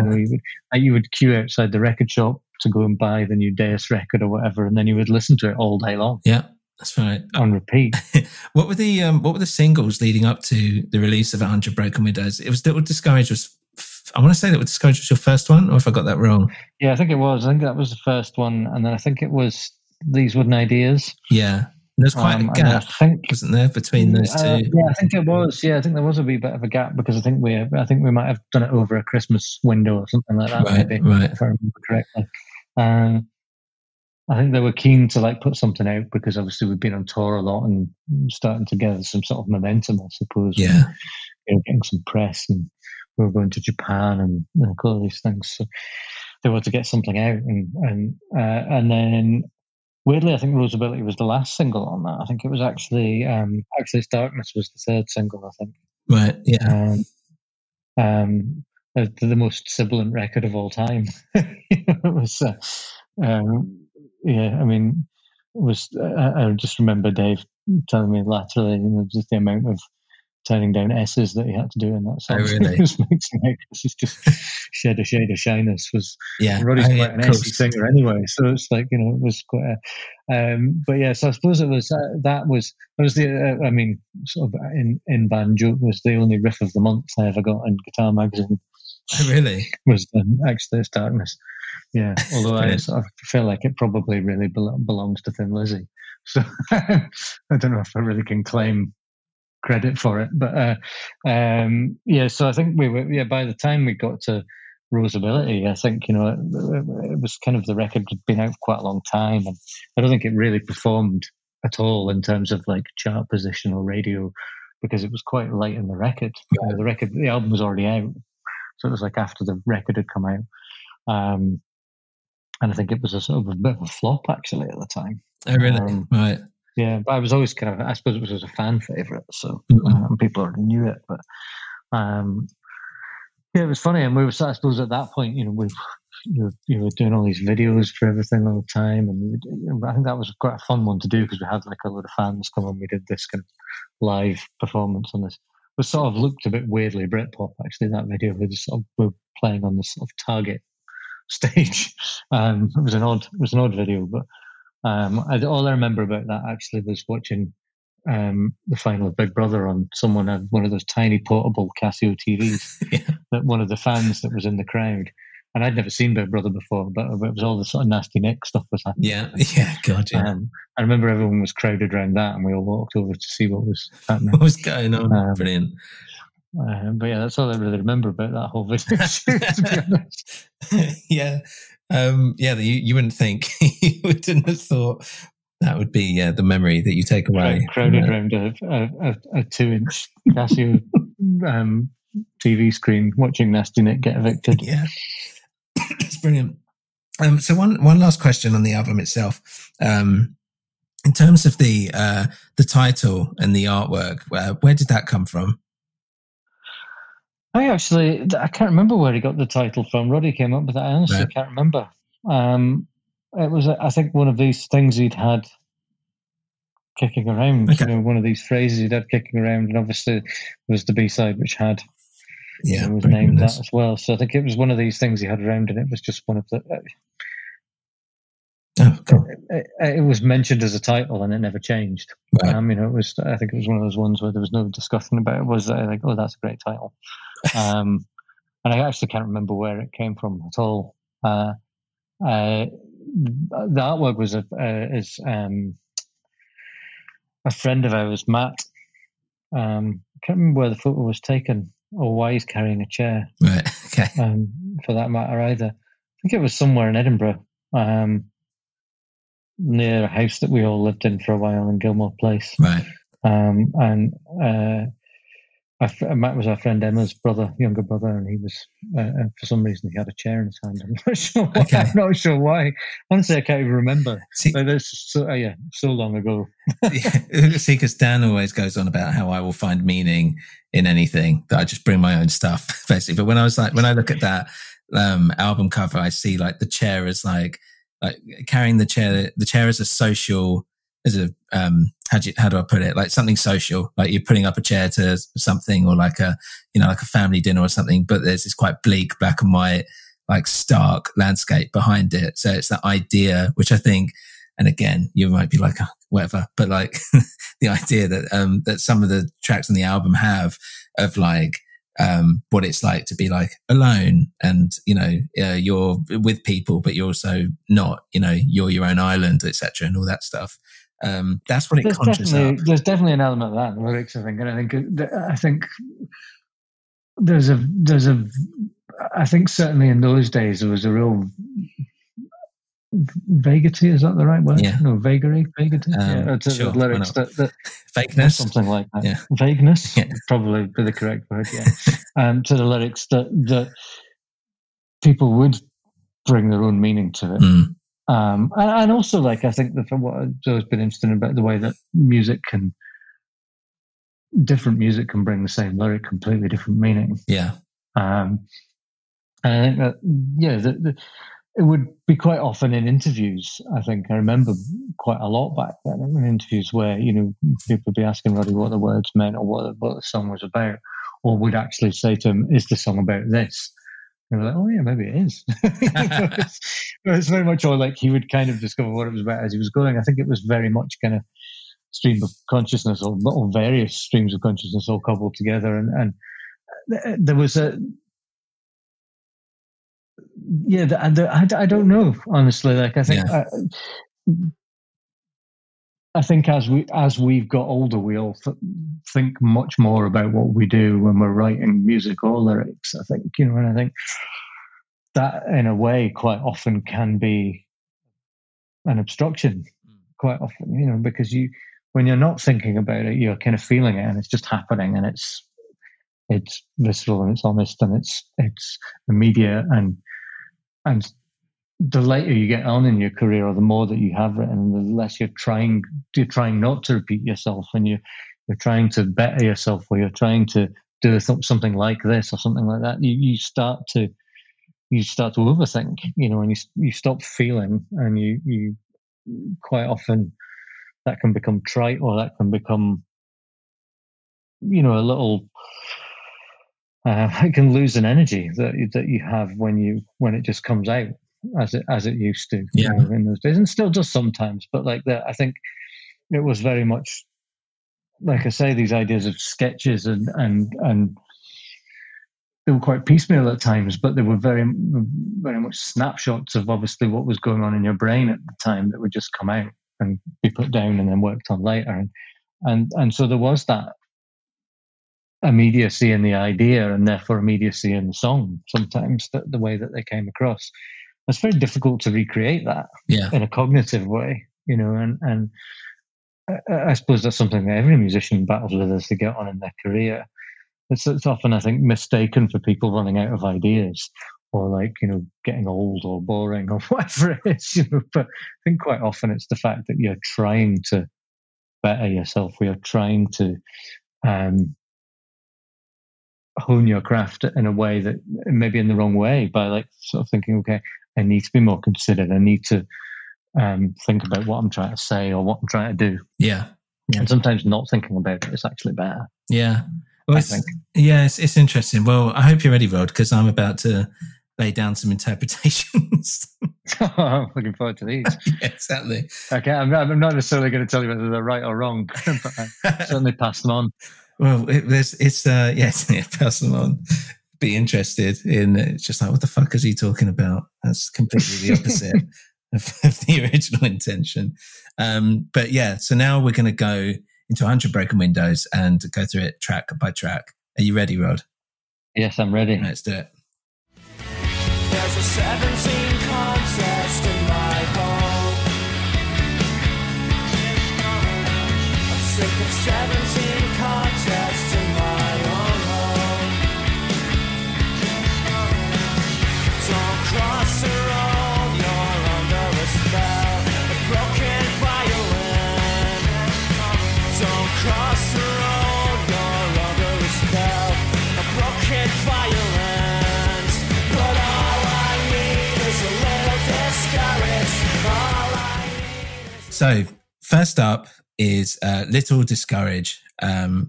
So for me, Rod, I enjoy the fact that I like how the music's quite like fast and punky and rocky, but Roddy sounds very sad and melancholy, which I think is that juxtaposition that I just enjoy generally over Idlewild, I guess, but I feel like it's here over this album as well a lot. Yeah, I don't know. Would you agree? Is that kind of dynamic that you were kind of aware of, or?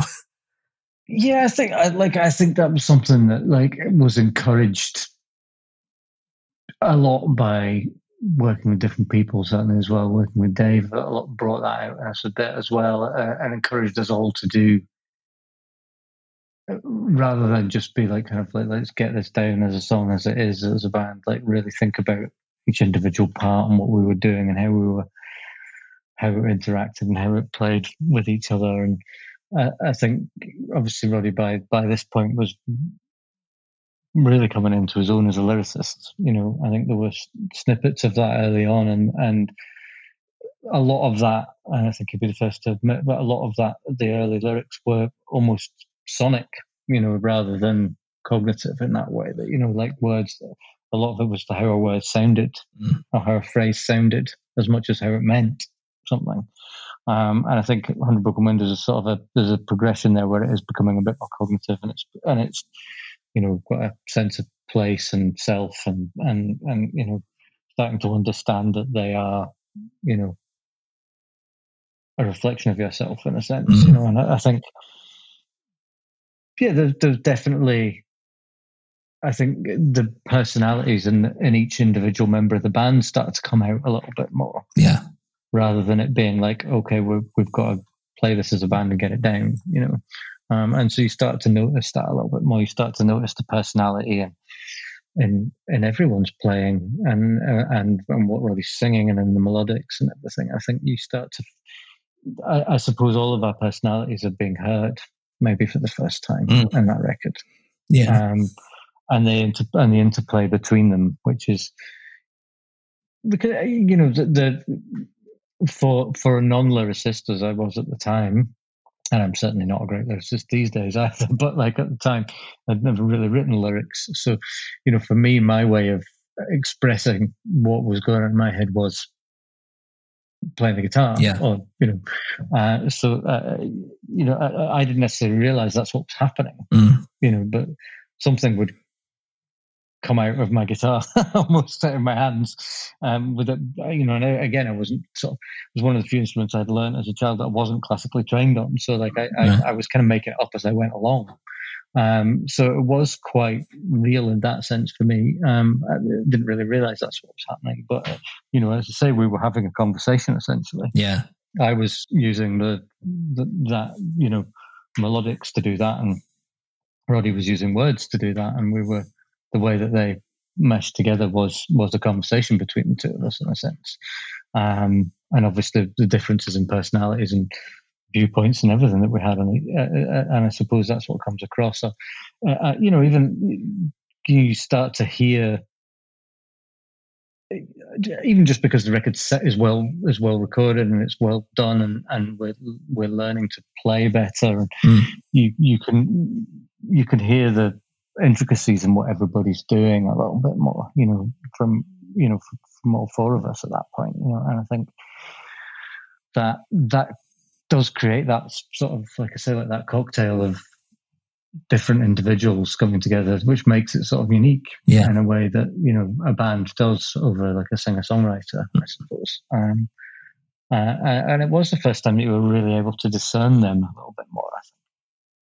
Yeah, definitely. I mean, and it's, I feel like this is such a great opener because it does, if hearing this after Hope is Important, as you've said before, like it feels like, okay, cool. Like, you guys have like stepped it up, if you know what I mean. And you've got like the piano, for instance, that's in there. They're doing different things there. That's like feels like it's more of like a mature sound, let's say.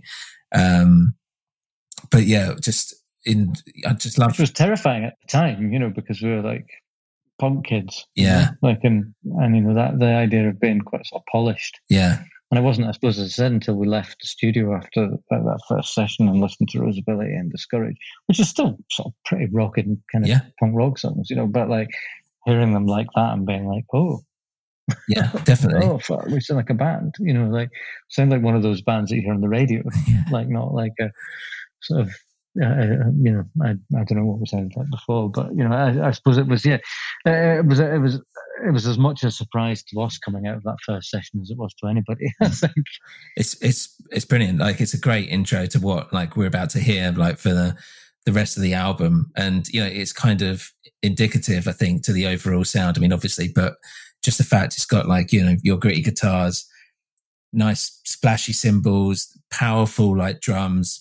And I feel like with a lot of the songs as well, the choruses, I mean, everything, I really enjoyed, I think every song has like its elements, and I love the way that the choruses are usually like these real like crescendos and have this like great, like sometimes like a sing-along kind of hook as well. Mm-hmm. And especially with this, and then you're repeating it, building on it, a little extra backing vocals as we get to the end.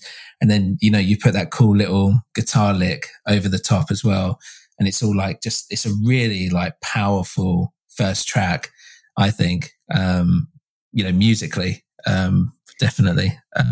It's definitely sort of at the beginning of us starting to, I think at that point, possibly even develop a formula a little bit. I don't think in necessarily a completely cognitive way, but in a sort of subconscious way, we were starting to develop a formula of how a song should be put together. And we would be really, I suppose, writing in a sense of like, not like we have to write a hit single, but we would be thinking of each song like, this has got to have a catchy bit here, and it has to have a hooky chorus, and it has to have a cool riff at the beginning, and it has to have a section that's a bit different in the middle. Yeah. Like, we were starting to think about structure and arrangement in that way. And actually, not to sort of burst the myth or whatever, or burst the bubble to some extent, we sort of realized that there was a way that we did that, which maybe doesn't sound as obvious when you listen to it and you don't know it, but like there was definitely sort of a template that we almost relied on without knowing it, I suppose, of like here's the sort of hooky verse, and then here's the build up to the big sing-along bit, and then here's a bit in the middle that's a bit weird, and then let's have the chorus again. And actually when you look back at it, you're like, gosh, we used to do the same thing quite a lot. But I suppose when you listen to any band, it's the same. And like to the band themselves, it's like we're repeating ourselves quite a lot here, actually, but it doesn't necessarily sound like that to everybody else, because you don't think about it in the same way. You're not constructing it in that way, I suppose. And I think, that was definitely one of the first sort of that, and I suppose Rosability in a sense, for songs that really kind of paved the way for a lot of the way we would write songs in the future. Yeah. Very that sort of cross between that, here's a big sort of sing-along melodic pop song and a kind of like a punk rock song, I suppose, at the same time. And that, I mean, it's funny thinking back to that as like such a sea change moment in the band, because it was, as I say, we'd already done a session which hadn't gone that well. And when we did that, I think everybody sort of breathed a sigh of relief at the record label. I said we probably did as well. You know, I think it was like a real like, okay, there's a new energy there now. There's a new confidence. Yeah. And that was definitely the start of it. Mm. Yeah. I also, in terms of, you know, listening to like Roddy's lyrics and stuff, I like the general negativity of it. And, you know, the fact that it's like singing as if almost like, you know, don't get your hopes up. don't get too much. There's definitely like, I mean, I was sort of, there's definitely a sort of a, almost like a, it sort of always made me feel a bit like it was almost like a kind of a poking fun, kind of almost like a playground chant, almost, you know, to some extent. Mm. But, you know, and this kind of,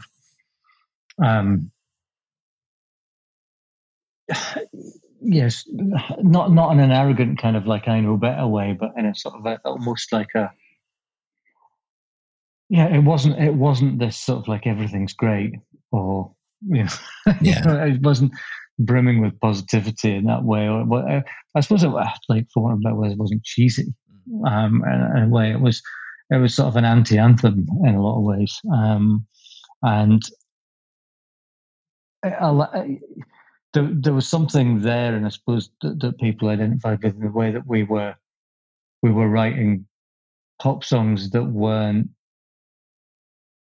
intelligent, I suppose. Yeah. You know, and you know, obviously, a lot of that is down to the lyrical content being really considered and really different and clever, and but at the same time, I suppose not too earnest and obvious as well. I think that vagueness was really, as I say, that I think allowing people some imagination, you know, and some to be able to take their own meaning from it in some sense was actually what maybe allowed people to connect with it in a different way. Yeah. From like, you know, the sun is coming up, or like, you know, or whatever, you know. Yeah. I think there were no ham-fisted metaphors or like over earnest, like I'm in love with you, baby kind of moments. You know, it was very much like it was very open to interpretation. Yeah. Well, I mean, but yeah, at the same time, it comes across very confident that there's like there's a really definitive meaning here. Yeah. But lots of people will think it's something completely different. Yeah, exactly. And that was what's kind of brilliant about his lyrics at that point, I think. Mm. Yeah, for sure. I mean, like, you know, there's 17 contracts and all this stuff. And I was like, you know, to do with, it's because it's such a specific number as well. And like, I was thinking, it's like are we all just essentially like legal entities that you're basically owned? And that in itself is discouraging. You know, talking about the phone and all this stuff, you know, not wanting to know your own future, showing that you maybe don't want to be part of the system. I kind of got like these kind of, you know, images as it. You could be right. I won't speak for him, but I mean, you could well be right. I mean, it's funny. It's like, because, as I said earlier, then we had these sort of essentially artistic conversations with each other, but then rarely would have a direct conversation about it afterwards. I don't think I've ever had a conversation with Roddy about what does that mean. Yeah. Okay. Which is strange in itself. You know, we'd be doing interviews together, and then, you know, hear him talking about it, and then be like, oh, that's the first time. All right. Yeah, that's what it means. I've really thought about that before. You know, and it's funny because you just don't really like. It was never the way that we worked or the way that we wrote. It was like, as I said, it was a sort of very immediate kind of blend of like what he was doing and what we were all doing. Yeah, that just worked together, and we weren't really thinking like we all had our kind of roles in the band, I suppose, and we all had our kind of our voice in the conversation, and they were the way that they blended together is what made it what it was. So we never really sat down and went, oh yeah, Roddy, what does that mean? Well, this is why But yeah, well, here we go. I'm gonna try my best anyway. Please do explain the record to me. Yeah, exactly. I'll try. As well, does he say broken violent or broken violin? I mean, I both. Again, I should probably know. I always assumed it's violin, but maybe I'm going to be told now that I'm wrong. Yeah, it's little things like that where I'm like, I don't know. And you go on Google and it's like 500 different things, which is probably, It's a very good point. I really should probably know that. I mean, it's funny, like, the various support bands over the years and people who've played with it will all think the lyrics are something completely different. But actually, sometimes you hear them sort of joke about it so many times you end up actually singing it when I'm doing the backing vocals by accident. I think there was one band that thought it was All I Need Is a Little Dutch Courage. Brilliant. Obviously not that, but it's funny how there was quite a lot of. I mean, you get that. Lots of bands, obviously, there's lots of Nirvana moments where people had no idea what the lyrics were. But yeah, it's bizarre that we've never actually the two of us have never really sat down and talked about that. Yeah, true. Well, yeah, I guess it's just one of those things. Which is the first time I've really thought about that, but we haven't. Yeah. Maybe I should. I'll phone him tomorrow. Yeah, exactly. Yeah, I was speaking to this guy and I've had an epiphany about that record we made like 20 years ago. Well, speaking about that, let's go on to the next track, which is I Don't Have the Map.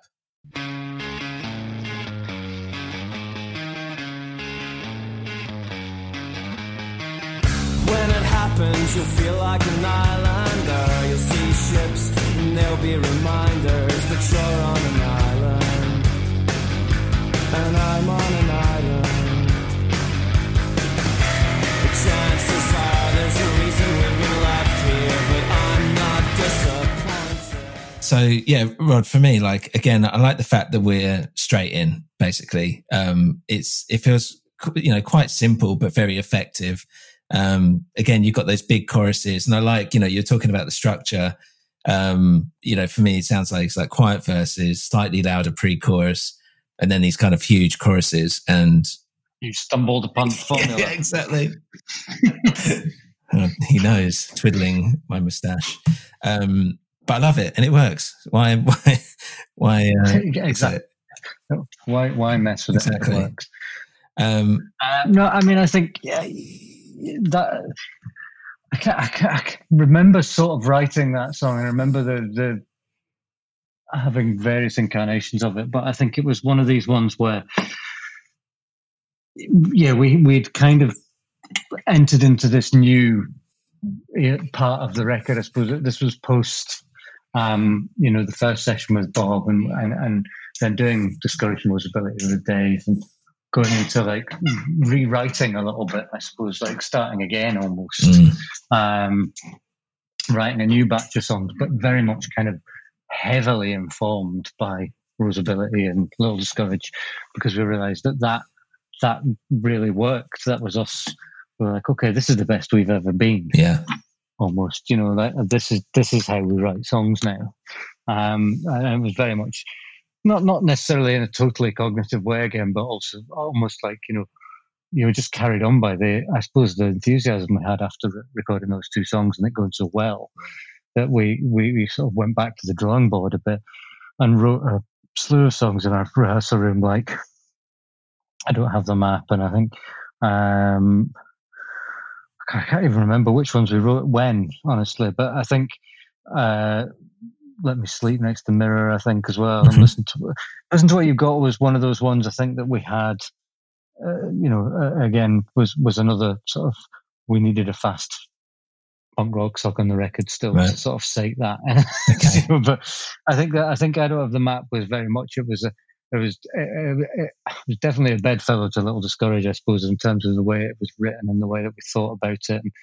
And, I suppose it was us starting to settle into the way that we arranged the song and the way that we put one together, and it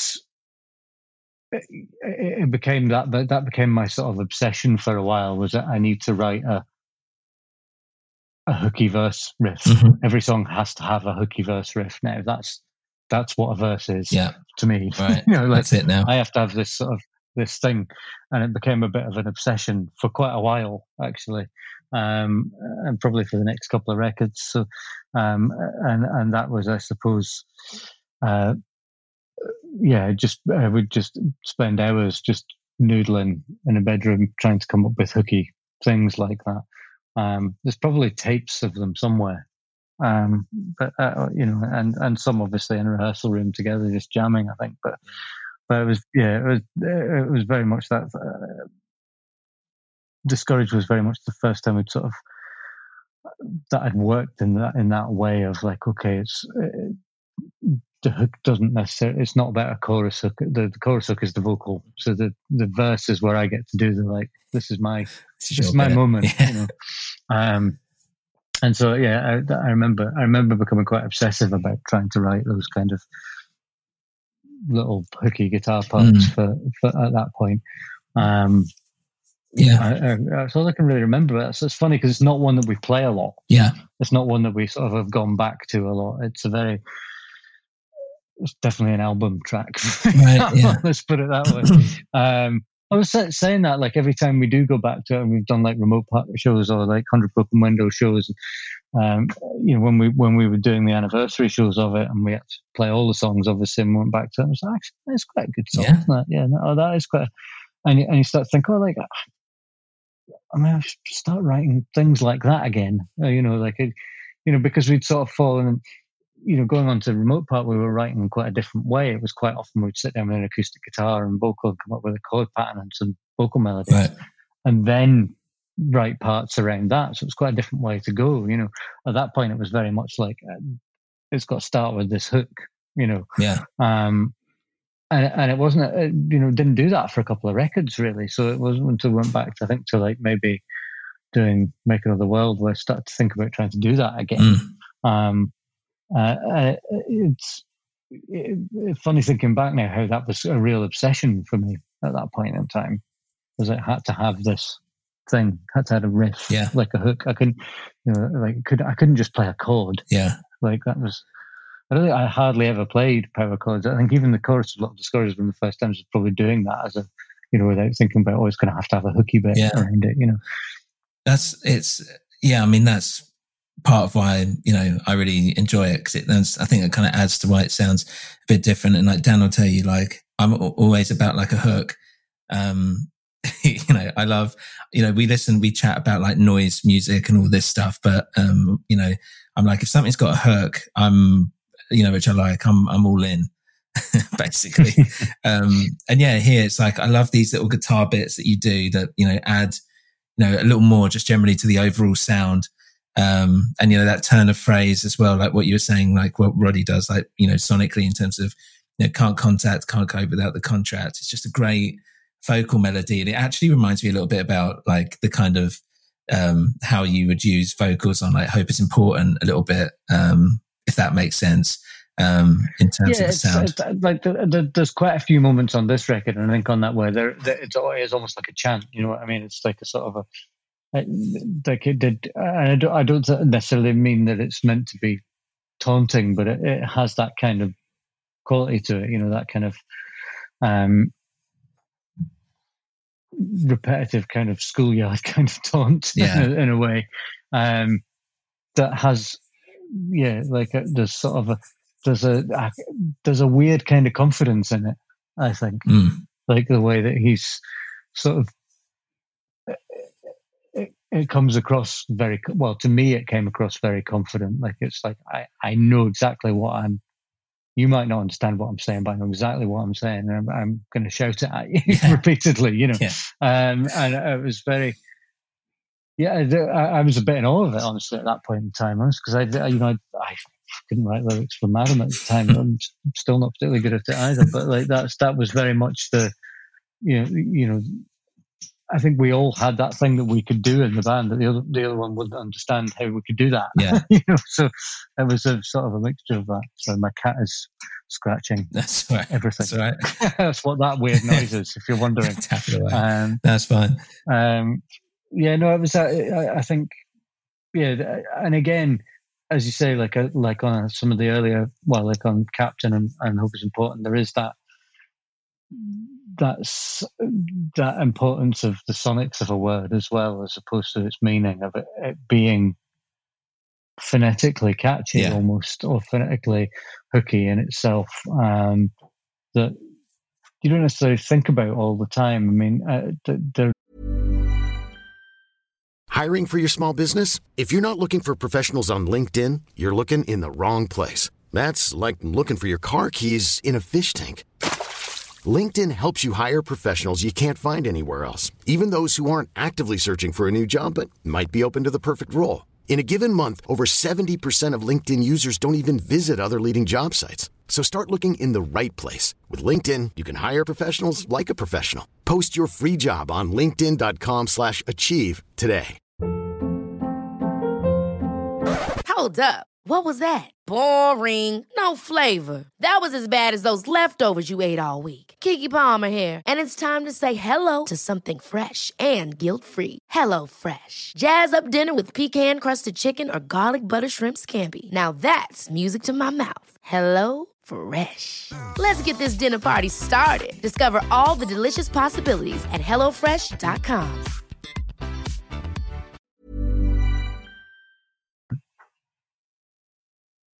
It was very much important in the early songs like Captain and before, I think, where it was very much the songs like Captain, for example, like just liking the way that the word Captain sounded, I think.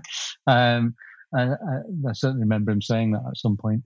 And I think it was, the phonetics were as important as the meaning a lot of the time. Yeah. And the way that they interacted with the music, because it is another instrument at the same time.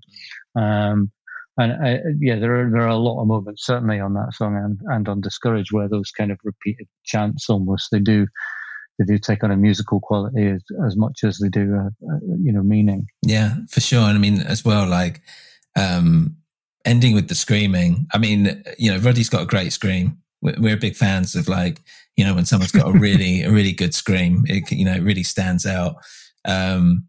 But yeah, I also think it fits into the thing, because I've got I like how Roddy's vocals are very haunting, and there's almost something a bit like fearful, which I think kind of fits into what he's singing about, in a sense of, and again, here we go, but like your life is an island and like you don't have a map. And so it's almost like an existential fear, but around that, it's like he's in it with you. So you're alone, but actually you're not alone. And there's probably a reason why you're both alone, but you don't know what it is, which makes it all the more sadder, if that makes sense. And yeah, I mean, you could well be right. I mean, I think the existence of being a musician in a band and doing what you're doing and writing and putting your inner thoughts out in front of lots of people, you're in some sort of constant existential crisis, I think. Yeah. So you will almost definitely be right about that, I think. But I think, like I say, I mean, there's so many meanings you can take from. Certainly, I think the lyrics on any of the early records, because they're very cleverly woven together in a way that, like, it sounds to me, or always did sound to me, like he knows exactly who he's taunting or talking about, or what he's talking about, and he's very confident in that. But actually, it could mean something completely different. Yeah. I've lost track of the amount of people who think that all the songs are about something completely different. Yeah, I'm just adding and there's to something it. that's a real ability, a real skill in itself to be able to do that. I think it's like it's much easier to be like very direct, but and also sometimes even to be like willfully obtuse. Yeah. And over ham-fisted with the metaphors. I think there's a fine line there between sounding trite and sounding over earnest. But I think that it was something that other people weren't really doing at the time, at all. It was, like a lot of Britpop and then latterly brat pop. It was all about, partying, and the lyrics were all about that. It was all about, they were all fairly mean, they still are really understandable, actually. And this wasn't. And it was like something that gave it a kind of a mystery, I suppose, which is what people attached to. Yeah, definitely. I mean, it's as well. It's I've got like, you can see the city, but you're confused by local lamplight, like as if you're distracted by the more immediate local problems of situation you can't quite get there. And then the idea of like keeping time with my ideas, like, is that about the band? Like, is this like, you and Roddy, like you're kind of working together out in the wilderness almost, but you've got this like connection in some way. And then, like the screaming at the ending, I was like, it kind of fits into the theme of like, it's like almost this fear leading to frustration. It's almost exasperated rather than just like screaming for the sake of it, which it still could be, but I'm trying to read a deeper meaning into it. I mean, I always felt like it was exasperation. Like, it always felt genuine to me. And I think maybe because I was used to seeing it on a stage as well, or or when it didn't feel pretentious in any way. Yeah. I think it always felt like it was from a genuine point of like either excitement or frustration. And I think when it's not, it's always quite obvious that it's not. I suppose anybody who is a good lyricist or an artist who is writing like that, there is always like some sort of internal frustration and battle in that way, that when you are, I suppose, getting it out in a performance, whether that be in a studio or on a stage, there's going to be a tipping point or a crescendo to that, and so in some sense, and that was something that Dave was really, really great at getting out of you as a musician or as a singer. He was great at putting you in a situation or in a mindset where you did get more involved in it. Almost, you got more. You were more in the song or more in the moment at the time when you were doing it, and that's how he got those performances out of you. Put you at ease in that way, but not in a. It's a real masterclass, actually, in the people management side of production, which I think is something that I think he is a real master at. Is someone who I've taken a lot from as a producer, in terms of the way that he will get what he gets out of you, in a way that very few other people are able to do, I think. And there's it's a real master. It's quite incredible to watch at times. When it's not going well. And when things aren't coming together, and how they'll turn it around to a point where it becomes great, and that's something that a lot of it's under what's the word I'm looking for? It's not celebrated enough. Underappreciated. Do that. I think it's underappreciated. Yeah, I think he's a real master of that. Like, some producers are great at making things sound wonky and weird, and some have got more of an artistic bent than others, and some have got are great at making things sound big or subtle or this, that, or the other. I think at that time, obviously Dave's got better and better as he's got on, and is great at most things now as a producer. But I think then certainly as a producer, that was the big difference I noticed between him and anybody else, certainly with us, was that he could bring the best out of us in a way that no one else really was able to do.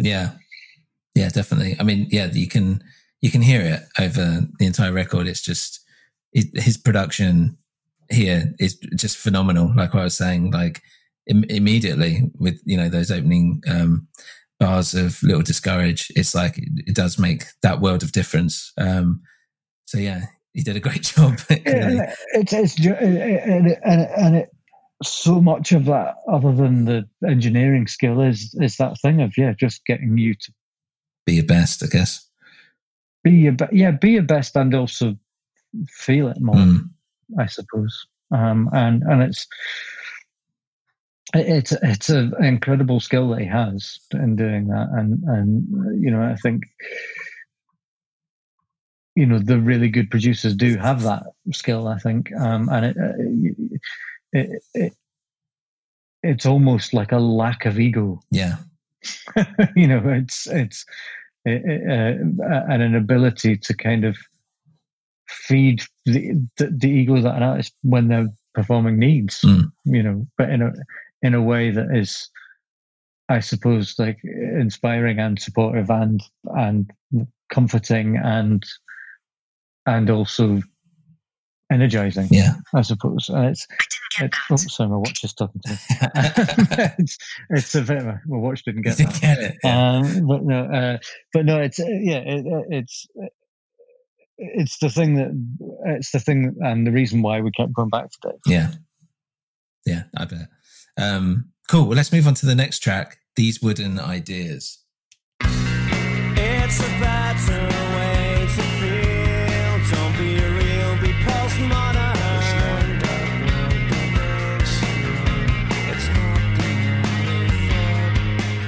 So for me, again, this feels a bit more brighter, uplifting, especially after, the last song there. But I feel like it's the bass that kind of gives it that slightly sadder vibe. And you've got that like slight whispering, call and return. That softness itself is quite nice. And then you've got that pre-chorus, and I guess like this is with, the organ sounding keys. And I like how the melody works here, but it's being I feel like, and this is for me because it's you and what you were saying from before, it feels like it's being played by, like a guitar almost, essentially, like a kind of staccato or whatever they call it, like a, what's the word for it, begins with A? I don't know. But yeah, it feels like it's being played, like a guitar. And then the big chorus, I love what your guitar work is doing here, especially with those keys on top. And yeah, I think it's a really, again, another really great song there. How does it feel? How does it feel to you? It's a funny one. It's like whenever I was at an odd relationship with it. Right. Because it's one of these songs that we never, I thought, really managed to pull off live. Okay. But it was obviously a thing we had to try and do it, and it became a bit of a frustration over time. I think even when we were recording it, this idea of like pushing it into a bit more of a pop sphere, like, and I say pop in it, I don't mean like sort of Katy Perry pop, but for us at the time, what we considered pop, having the idea of a keyboard playing the main melody, for example, was a totally alien concept to me at that point. Yeah. But I think, and yeah, as you say, playing it like a guitar was because I was a guitar player. I mean, I'd done piano when I was a kid, but I hadn't played it for years. So it was a bit of a, it was definitely an experiment, and I suppose for us that was, well, for me at the time, certainly that felt like, God, we're really trying loads of crazy stuff, like we're playing a keyboard. It's like, what the fuck is happening? But it's funny. Like I think I remember going into that song to record it and thinking, this is the one, like on the record, like it's going to be the one, because I was really pleased with the kind of the hooks in it and everything that was going on in it. And I remember melodies were really, really strong. And it took such a U-turn in the way that we recorded it, I suppose, when the keys came in and when we started to think about it in a different way. That I suppose I almost fell out with it for a bit. Okay. It's a funny one, but like actually, listening back to it, I kind of think about it completely differently. I think it's actually was probably quite an important track for us in terms of the way that we were starting to embrace new ideas and different things. And it's an odd one. It's a song that I've always been a bit on the fence about for me. Yeah, I'm fair enough. Like it does feel a bit strange as well, if you know what I mean. Like it doesn't feel like you're. It's an unusual song. Yeah, actually, when you think about it, certainly melodically and musically, it's a really peculiar song. Yeah, and it's sort of like jaunty, And jaunty became a word that we started to get a little bit of afraid of after a while, because we were starting to quite, especially when we got to Mistake Pageant, we were like, we should stop being jaunty. Like, it was like the dirty word. No one say the J word. Yeah. But like, you know, it was. It's kind of jarring in that way musically. But in a really brilliant way, I think, actually, now listening back to it. But it's, and again with the. Again, to me, and maybe I picked up on it wrong, but with this sort of taunting kind of lyric, it's almost kind of, you know, like it doesn't, that sort of juxtaposition of that sort of, really sort of quirky keyboard melody and this sort of like taunting intellectual lyrics that were there. So it's quite a brilliant juxtaposition, actually, thinking about it now. But it was at the time it was almost uncomfortable for me. I remember. That's part of why I like it, in the sense that it is a bit different, and also like it feels like it's almost a criticism of postmodernism, which perhaps in itself makes it postmodern. I'm not sure, or if it's like the deconstruction. I think that's definitely the case. Yeah. And I think that I suppose. Yeah, I don't know what it's hard to put my finger on what it is about it that always bugged me with that song. And now going back to it, you know, with hindsight and old age, it has definitely less of that feeling for me. But it was definitely out of our comfort zone.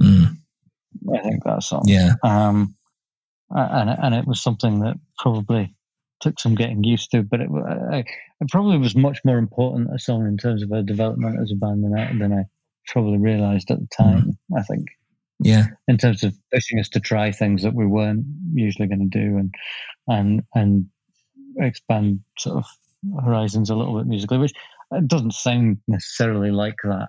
You know, sort of making it sound like it's some sort of prog rock opus, but it's not. But actually, those kind of subtle changes were quite jarring for us at the time. Yeah. Certainly for me. Yeah, I can see that. And yeah, I like, as you said, it's kind of discussing the intellectualism of, there's almost, I get a sense of like, there's almost a peacefulness by being postmodern because it's not real. And then there's that idea of like, you know, almost as if, you know, waiting, you know, talk about progress and waiting for the world to catch up, and that, you know, bad, boring ideas that are basically counterproductive, and, you know, repetition, reduction, you know, boring, getting smaller. And then, there's almost like a bit of, I don't know, like critiquing. It's just kind of the process we were going through at the time. Yeah. You know, I mean, and, right. You know, that we, you know, even in just writing that record, you know, like, you know, we're just constantly on tour and having this, you know, very little time. You know, we basically would finish the tour and then we'd go into the rehearsal room and write, and then go on tour again, and then write, and do a session, and then write, and then, you know, and of course you do start to repeat yourself, and you do start to like question everything, and you do start to, the more records you make, it almost gets harder and harder, you know, to write, and there's definitely, in what I hear, and it's definitely a commentary on that, you know, and what we were all going through at that point in time. Yeah, it's also like, I say going through as if it sounds like we're having a dreadful time. We're having a great time, but you know, like anything, it's all relative to what you're doing. You know, so you know, there are stresses and strains involved in any kind of creative process that you know. Yeah. And any kind of relationship with other bunch of human beings that you spend all that time with as well. So, you know, it's like there's definitely elements of that, and there's an awkwardness to the song in itself. And I think in the melodics of it and the way that it's delivered, that actually is probably what makes it good. Yeah, but also made it quite uncomfortable at the time. Yeah, and that last thing of like, you know, how do you spell contradiction, self-conviction?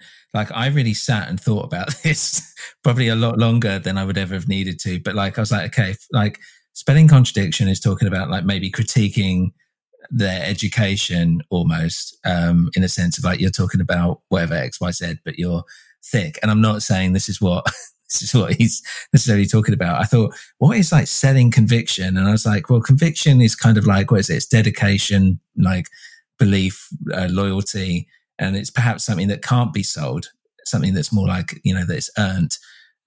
So like, how can you command loyalty almost? How do you sell conviction? And that's basically the result that I kind of came up with. I'll ask him. Yeah. Find out. You might find it and be like, oh yeah, that's cool. Yeah, exactly. You never know. I mean, yeah, it's funny. Like as you say, like I think sometimes there's a more cognitive thought behind it, and sometimes there's a stream of consciousness there, and there's sometimes it's just sounds cool. Well, yeah, I don't think there's that so much as I think there's an element there where I think you would come up with something that is, or he would come up with something lyrically that would resonate with what he was thinking at the time. That would not necessarily then be like, well, I'm going to write a song about that. You know, I think it would just be. It would fit within the narrative of the song in a sense, and it's hard to explain. But I mean, I think it's a very it's like it's appropriate, like for the tone. There's a sort of there's a thread between it and what else is going on, and I think that sometimes, as you're kind of weaving things together, like latterly when I started to write lyrics for my own stuff, as you're weaving stuff together, sometimes you have lots of different fragments of things that you weave together that you think that actually, yeah, this does kind of say what I'm trying to say, but actually maybe it's making me think about this in a different way. And sometimes as you're writing the song, the meaning of it kind of changes, I think, a little bit when you're writing lyrics. You start with it being like, I'm going to write about this, or I've got this idea, and then as it progresses and you start to piece together other ideas around that theme or around that feeling, it starts to take on a different life almost, and it starts to go down different avenues a bit, and it's almost like sometimes almost like therapy in itself. Because you start with one idea, and by the time you've finished writing a song, you've got a different idea. And I mean, I don't know if that's his thought process because I'm not in his head. but certainly for me, that's how it happens. Yeah. If I write that way, and I feel like I can hear that in the way that the lyrics are woven together quite often. I feel like sometimes they started one way and then it's almost like an argument with yourself sometimes. Yeah, I'm sure. Yeah. Well, I mean, that kind of brings us on nicely to Roseability. So yeah, let's move on to that.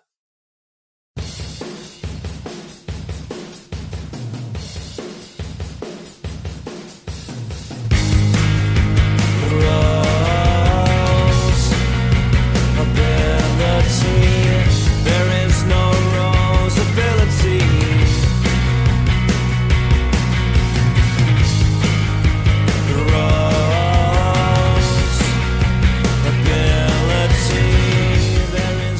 Roseability, first of all, I love that drum intro sound. Like, it feels very raw and earnest. And yeah, again, really like the guitar work here. It's very pretty, if you know what I mean, if I can say it like in that way. And the vocals, sit really nicely over the top. Love the chorus. Again, I'm going to keep saying this, and it's not just because you're here, but I do actually, obviously, I do love this album. So, I'm not being too sycophantic. I do apologize. But I like that your guitar work, basically over the chorus and stuff, it sounds different at the end of each line, which works really nicely. I don't know if, that's how it sounds anyway. And then this little post-chorus bit where it's like you're almost coming down that, that mountain, and then back to like the pretty Roseability line. I just quite like that kind of sonic journey you're taking on. And then you've got some talking or something on the background of that second Gertrude Stein line, which I can't ever make out. I don't know. It's like someone on the phone or something like that. What is that? Do you remember? I can't actually remember. Okay. Now that you said that, like I'm just like, actually, yeah, what? Yeah, I should have had a little clip to brought up, but yeah, I always remember thinking, what is that? I can't even hear what's been said. I actually can't remember. I would have to listen to it to remember. Like, it's funny, I've not gone back to that in a while. We used to do that quite a bit. You know, there'd be snippets of things that we would put in, like in Film for the Future, right, and then various other things. But I can't actually remember what that was. That's fair enough. No, I think I try to remember when we were writing that song. I remember, well, first thing I remember was like, who the fuck is Gertrude Stein? Yeah. And then when we were in the rehearsal room, and then we sort of had a conversation about that. But I think, and also there's one thing that, like, you know, this idea of, this sort of idea of wordplay in there, obviously, and Rosability, and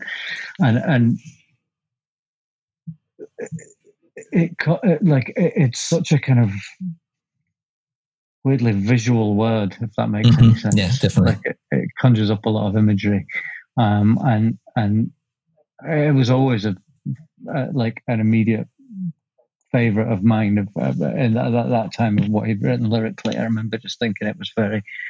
It conjured up a lot of different imagery in my head, but I think. I mean, melodically, the song, I think it was.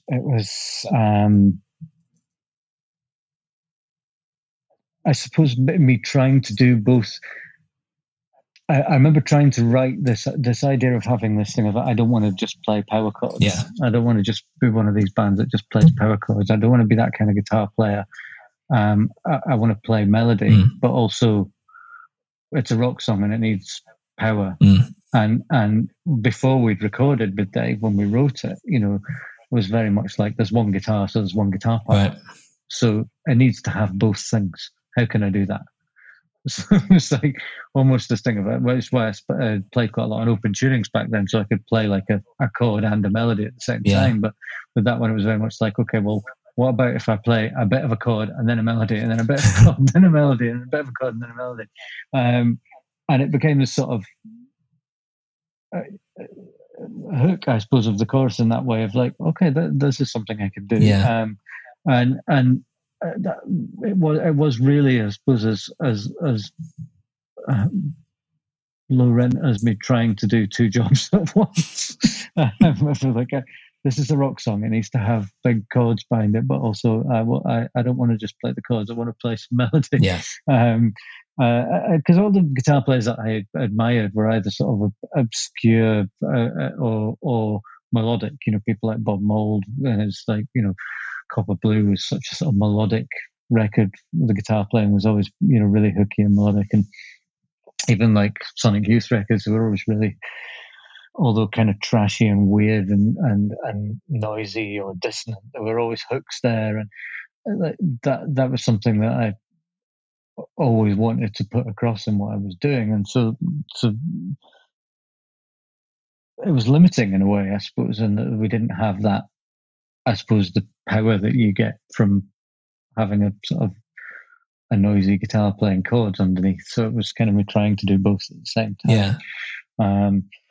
And it, you know, before I kind of realized that, you know, it's okay to have two guitar players. You can just not do it the same live, or maybe we'll get another guitar player to do it live. You know, so it's like, no, there's only one guitar, so it's all got to be done in a one-hour. So that's how I'm going to have to do it. And then Dave going, no, it's okay. You can play it okay. And then you can play a melody over the top afterwards. I'm like, what do you mean? Yeah. Who's going to do that live? How am I going to do that? You know, so it's funny how many bands still, you know, when they come in to the studio, young bands now that have that same mindset. Yeah. And how I sort of remember back to me being like that, thinking, oh yeah, the fools, yeah, silly you, you know. No, yeah, it was sort of a new way of me trying, I suppose, a new way of playing for me, and trying to do both things at once, and trying to be different, and I suppose accidentally sort of stumbling on a style. Yeah, really. Yeah, it's great. It's funny you say that because it's like on my very small musical career, I had that same thing where it's like being in a 3-piece and then sitting to actually record something. It was like, right, so should we do the next guitar part? So what do you mean? I've only got the one. Like it's just me. It's like and I think like youthful me, or like you've all got an ego, especially at that age. When you're in a band and you want your time to shine a bit, and you want your time to be like, this is what I do, like, so I want to do cool stuff. Yeah. You're an 18-year-old, 19-year-old kid, and you want to show off essentially, and so you're like, well, I can't show off if I'm just playing chords. Yeah. I need to do something else. So it was like that. I think that was always a weird sort of constant internal battle with myself of like trying to,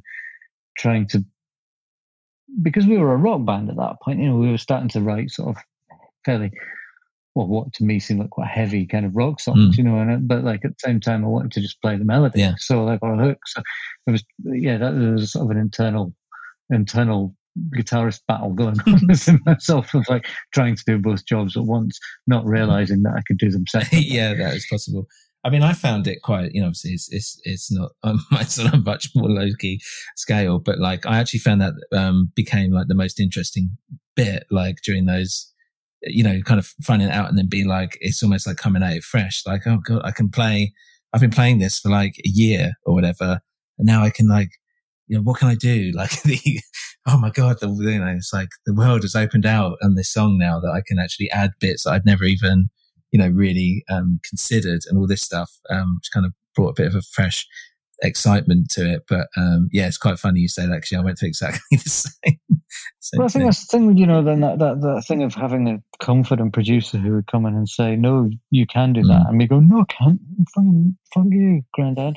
Like, I'm not doing that, not Grandad, because he was only like a few years older than us. But like, I'm not going to do that. Like, that's not how punk bands do it, or like how this guy did it, or whatever. And then be like, oh no, actually, that sounds really good. Okay, yeah, cool. Let's do more of that. You win. And the door kind of opens, and the creative freedom that suddenly gives you. Because it's funny, like I suppose when you're a band that age and you're all in the room together playing, and everybody, you're almost trying to shout the loudest with your instrument, or like say the cleverest thing with your instrument, or with your vocal, and in a sense that's sort of like an argument. And I suppose that's where that energy comes from, as everybody trying to not one up each other, but like trying to be like, no, this thing, this is the thing in the song. Like, maybe that's just me. Maybe I'm discovering that I was just a bit of a twat. Can be a possibility at that age. I think everybody's like that at that age, aren't they? You're just trying to show off. Yeah, definitely. Yeah, I mean, talking about showing off, I'm gonna try and break down what I thought this song was about, and it's weird actually, because it's like, I guess like one of the things that, doing this podcast and all this stuff I enjoy doing is going back, especially when it's an album that you've listened to like a million times. It's going back and being like, right, now I'm going to really listen to it. You know what I mean? Like now I'm going to like, and it's funny because what you were saying about the idea, like the word Roseability and all of everything around it. It does kind of conjure up an image, but as I was listening to it, I was thinking it's actually like the antithesis of the image that it's actually conjuring up for me, if that makes sense. In a sense, it's like, well, so I've got like, what is Roseability? So referencing Gertrude Stein, who said a rose is a rose is a rose. Basically, sometimes something just is what it is. It's not always wrapped up in like romanticism, etc. Like a rose is a flower. It is a rose. So it's that kind of detachment of meaning from an object, which I feel like is kind of what the song is about, and she said, that's enough. Gertrude Stein said, that's enough. Like, come on, get a grip. Like, that's enough now. And saying that also quite nicely works with the idea of like rose tinted glasses, because it's that, you know, there's that nostalgic kind of look back. You know, what does it serve? What does it actually teach you? Like nothing. It doesn't exist. You know, there is no roseability. There's nothing to gain from it. It's kind of ironic because people would probably hear it and think that it's a romantic song when it actually isn't. So it works on quite a few levels there. It's, I don't know, like listening back to it and looking it through it with that lens has put like a different spin on it for me, if you know what I mean. Yeah, I suppose so. I mean, again, it's something like, it's funny, like when we were doing these listening parties with it and with Remote Part, almost thinking about that stuff for the first time, because when you're in the process of making a record like that, you're sort of, I suppose, you're more kind of thinking about what you're doing. Yeah, you know, like what's what again, like not necessarily that sort of trying to shout the loudest, but like also just trying to do your bit right or well or add something to the song, and you're not necessarily analyzing everything else that everybody else is doing or what its meaning is or what's going on with it. You're trying to like, you're trying to make your voice heard in the conversation, I suppose, in that way. And I think it took it took quite a few years before you start to look back at those records, because, you know, like anything else, you make that record and you go on to the next record, you know, and then you don't look back at the one before, really. You play it live or whatever, and it takes on a different thing, you know, a different purpose.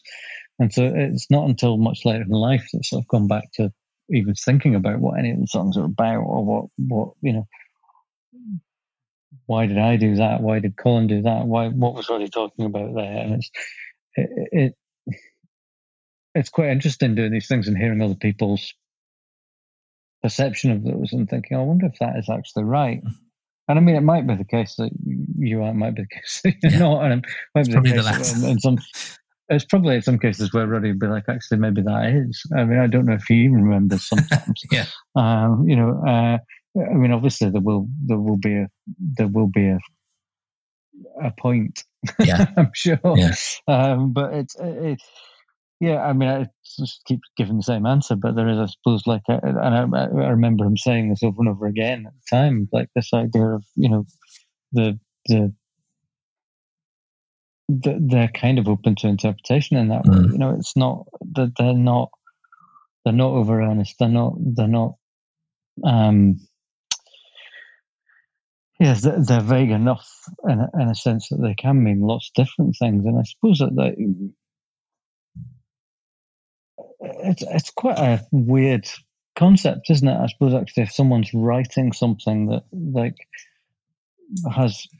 clearly has a meaning to them, but they're also aware that it's can be taken in a lot of different ways. That actually there's something quite brave about that in a sense, I suppose. Like, I suppose you almost allowing people to do that, and think that of you. Yeah, you know. I mean, that's my person saying this. I think it's quite a brave thing to do. I mean, it's something that when I started to write lyrics for the first time, I was starting to think about. I need to be really clear about what I'm trying to say.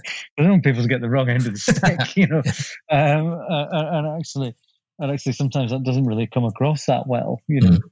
It comes across, as I say, a bit trite or a bit over earnest, and so it's something I've always been a bit in awe of, honestly, with people like Roddy and people like Morrissey and Stipe and these people who I think are great lyricists, but also still have one foot in the camp of it also being an instrument and also being a musical thing as well, and the fact that what can be a poem can also be a song, but also maybe when it's in a song it has a completely different meaning because the music gives it a different meaning or a different feeling. It can be interpreted a completely different way.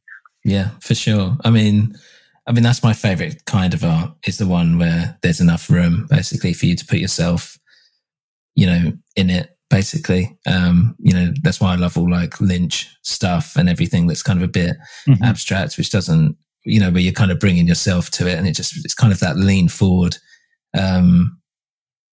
element. Well, art is good art. I think it's such a subjective term, isn't it? But is where it causes a conversation of thought or some sort of some sort of cognitive behavior. And I think that if you walk away from something, or you've listened to a scene and you start to question what it means or how it makes you feel, and you're not really sure about what it is that makes it, and you start to really delve into that. That's good art to me. Like whether you like it or not, I think it's something that makes you think, or have a feeling, or have, and sometimes people try to connect with a song, don't they? They try to be so over earnest. I think, this will connect with people. Yeah. Because it's so from the heart, and sometimes actually I find it has the opposite effect, because you get that instant, yeah, I know what he's saying, yeah, me too, but then you don't really think about it again. Yeah, it's true. It's gone in an instant because it's too obvious, almost. Like, and if you're not then walking away from it sort of confused almost. Yeah. Not even necessarily confused, but almost like sometimes even a bit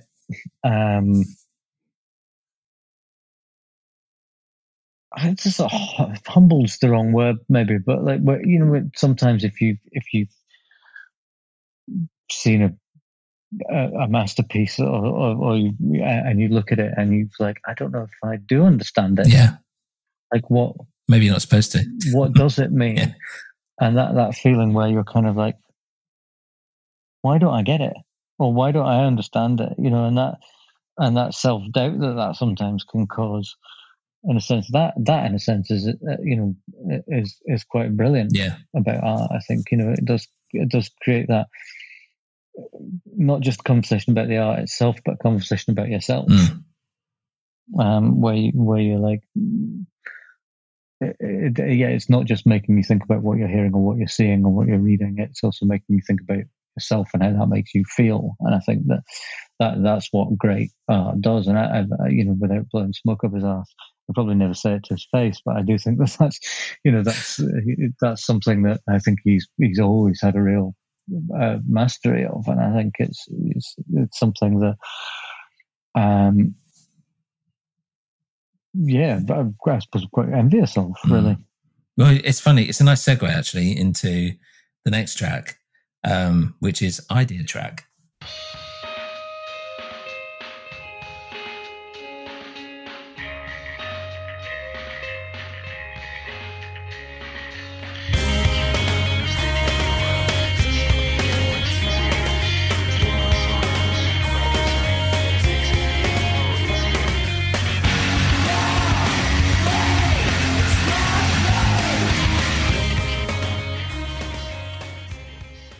So we've already talked a bit about Idea Track already, and that was actually quite important to the album. I mean, here with me, like, I love the fact it goes from these quite nice, like, pretty bits to these big, heavy, distorted parts, and is almost quite poppy as well. Even though you've got some heavy distortion behind it, and you've got some violins at the end, and it all sounds a bit, lost and lonely, very raw, and Roddy's small vocals coming in. It almost feels a bit traditional at the end there, like a bit folky. It's an interesting song here. Is there anything, like, I know we've spoken about it before, but yeah, I mean, I know like the lyrics here, it's like someone reading out a letter, almost, and then, pretty much. I haven't really got any actual interpretation for these, to be honest. It's a funny song because it came together so piecemeal. Right. Like it was very much like, the name suggests what it is. It was a bunch of ideas, and came together. It was very much our first attempt at a kind of a studio song, in a sense that we had pieces of it. And it was unfinished. Yeah. And going into the studio with an unfinished song, not sure what we were going to do, was quite a new experience, and quite a terrifying one at that. And so this this. Certainly musically, it has that. It's all over the place as a song. It's quite, and it's very layered in a sense that we were literally, I'd say, bit by bit coming up with what we were going to do on the song as we were making it. It was like we had a very basic kind of verse idea and a basic chorus idea, and then it was very much kind of pieced together after that. So. I think throughout that session, it was like, well, let's try this, let's try that, let's try something else here, and let's try another sort of canon backing vocal here and another one here. And it was probably the most interesting one to record, certainly, because it was, we were really experimenting in that way.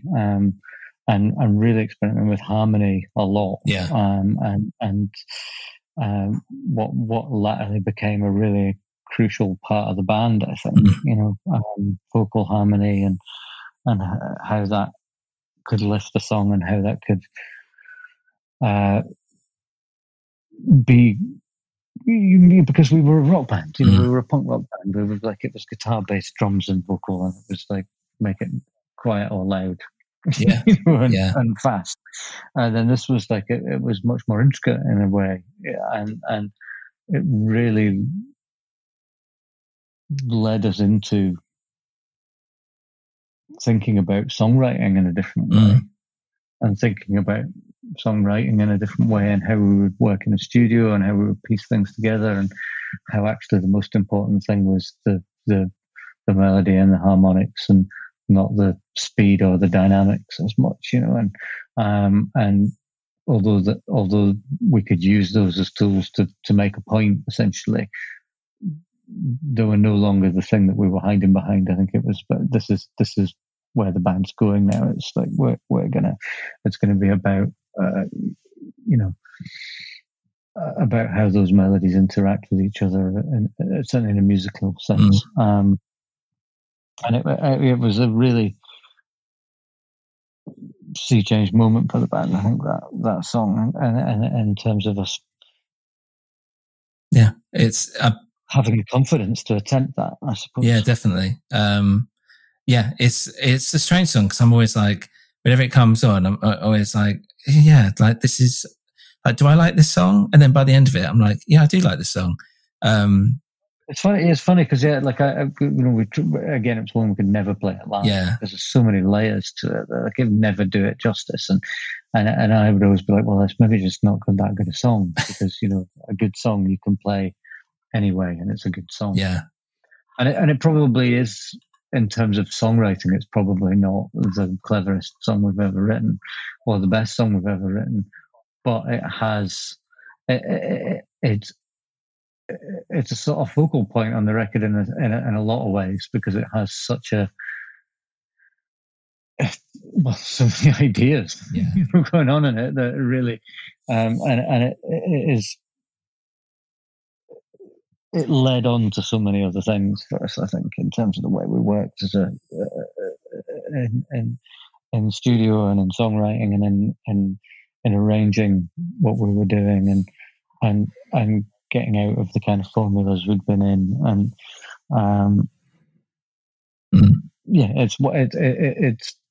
it's exactly as it sort of says on the tin. It's an idea that was fully formed in the studio and probably will never be the same again. It does have that, I suppose, classically Idlewild thing of like, it has a clever and hooky lyric over a sort of hooky guitar part, and sort of, it has that. It just has those ingredients that make it quintessentially an Idlewild song. But sometimes, probably at the time, was the most ambitious thing we probably attempted. Yeah, it's great. So the next track is "Let Me Sleep Next to the Mirror."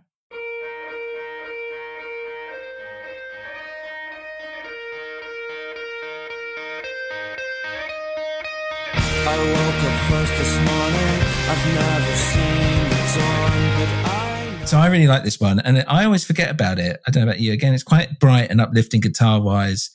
Roddy's vocals are quite sullen and downtrodden, but there's like a bit of hope in the chorus, and it feels like a bit like a ballad piece almost. It's got quite a radio-friendly chorus as well, and it ends on a really sad note, which I really like. I mean, I always did think of it as a ballad, I have to say as well, which is weird when you listen to it because it's so fast. Yeah. But it's, it was definitely something that we'd not really attempted before, in a sense of, like trying. We were becoming more comfortable with doing that kind of thing, I suppose. Of like, not everything has to be sort of noisy and shouty, and like it can be about melodics, and it, we were all fans of bands like that. Bands like R.E.M., for example. So I'd say that's probably a big influence on this as a song in terms of songwriting, and listen, when I remember I did definitely think about it as being quite a soppy ballad at the time, and then listening to it now, it's like this incredibly fast pop song. But it does have that melancholy at the end. I mean, we weren't necessarily particularly melancholic people. We were having the time of our lives, to some extent, but at the same time, we also weren't all walking around like we're on sunbeams. You know what I mean? We all, like anybody, we all had a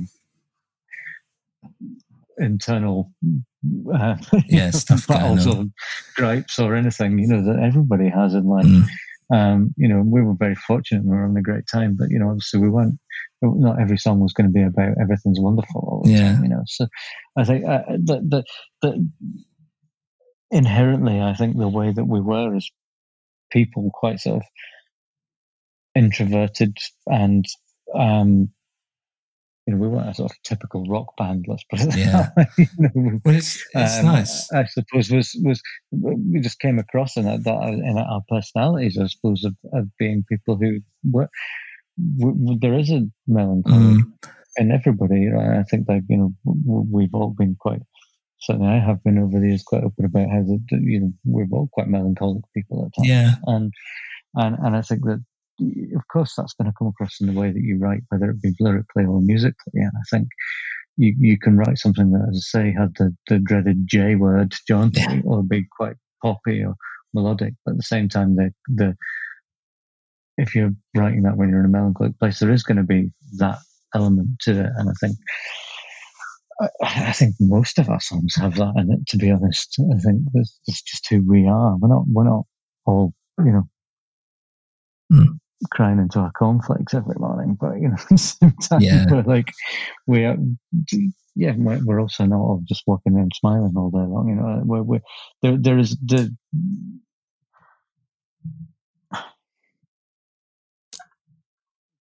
It's funny because you're in an incredibly fortunate position when you're getting to do what we got to do, and you almost feel bad sometimes when you don't feel good. Yeah.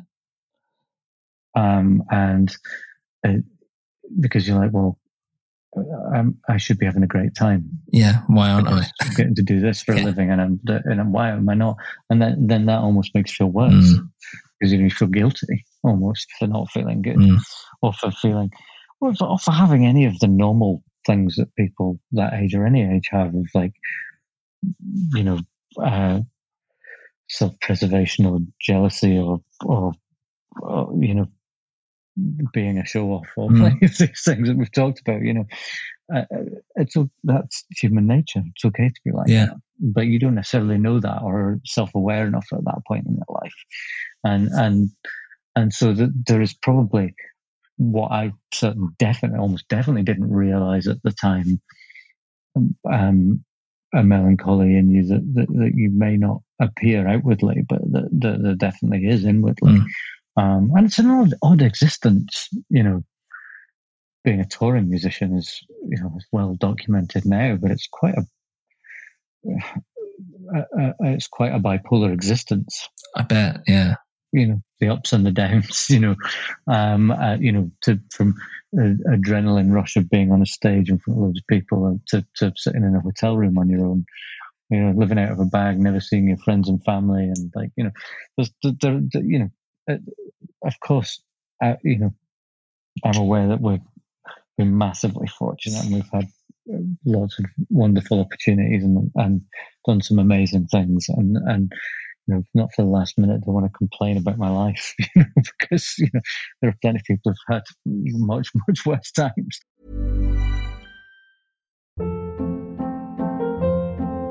Hold up. What was that? Boring. No flavor. That was as bad as those leftovers you ate all week. Keke Palmer here, and it's time to say hello to something fresh and guilt-free. HelloFresh. Jazz up dinner with pecan-crusted chicken or garlic butter shrimp scampi. Now that's music to my mouth. HelloFresh. Let's get this dinner party started. Discover all the delicious possibilities at HelloFresh.com. When you make decisions for your company, you look for the no-brainers. If you have a lot of mailing to do, Stamps.com is the ultimate no-brainer. Use the Stamps.com mobile app to mail everything you need to keep your business running with up to 89% off USPS and UPS. Make the same no-brainer decision as over 1 million other businesses with Stamps.com. Use code PROGRAM for a special offer. That's Stamps.com, code PROGRAM. You know, and we've been very fortunate in that way, but that doesn't mean that you don't have internal sadness. Yeah, exactly. You know, like and I think that most creative people tend to struggle with that a bit. I think it's quite well known, and I think that does come across in the music, certainly, and I think certainly in the lyrics as well. I think it's. I suppose if you make music in any kind of honest way and a sense of like you're not thinking necessarily about it. I'll go back to what I said earlier about how you know, as you get older and as you start to write more and you put some, you know, you've been doing it for longer, you start to be more cognitive about how you write and what you're doing. Sometimes in a self-doubt kind of way, and sometimes in a way of like, I need to better what I've done before or whatever it is. But when you're in that frame of mind as we were back then, and where it's just coming out of you, I suppose, in a way that there is an honesty there to it, and you can't really hide those inner, you know, frailties or things that maybe you're not that proud of, you know, or whatever. And so I suppose that melancholy comes out. And what you're writing. For sure. I mean, also like just the subject matter here, it feels like it's like a relationship where there's been like a communication breakdown, like the morning after an argument or something, and the idea that your partner might criticize you or reflect on you, you know, isn't always taken well. It's like they're together, but like not really. You know, they're talking about 10 more years, and I wonder, like, is it because they've had kids or something? Like, you know, you only take 10 more years. But yeah, it's quite sad here because, and I like the line, like, for every word that I write, they won't mean much as barricades. You know, like, it doesn't matter. Like, you know, he's still vulnerable. It kind of plays into, as you were saying, like that kind of, you know, that's the melancholia, that kind of sadness and internal struggle that people sometimes feel even when they're with someone. It's got that tone to it. Yeah, I mean, like, that's the thing. Like, nobody's happy all the time. Yeah. Like, you can be in the most fortunate of positions of having, you know, and be lucky enough to have wonderful people around you, and still be deeply sad at times. And I think that's human nature, unfortunately. You know, it's something that a lot of, well, they used to say 1 in 4 people, didn't they? It's like 1 in 1 people. At some point, everybody's going to feel like that. Like, and I think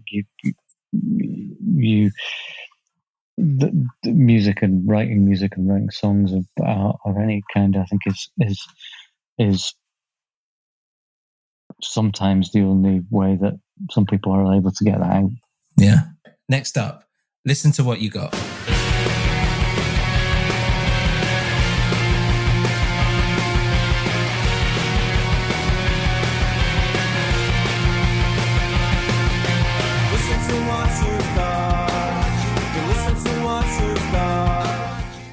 It's funny you were saying earlier about like this being like the kind of like punky song, because I feel like this has kind of risen up the ranks for me over time. Because even though it feels very punky and raw, you've got that kind of sweet verse, and again another great chorus and the melody against the guitar.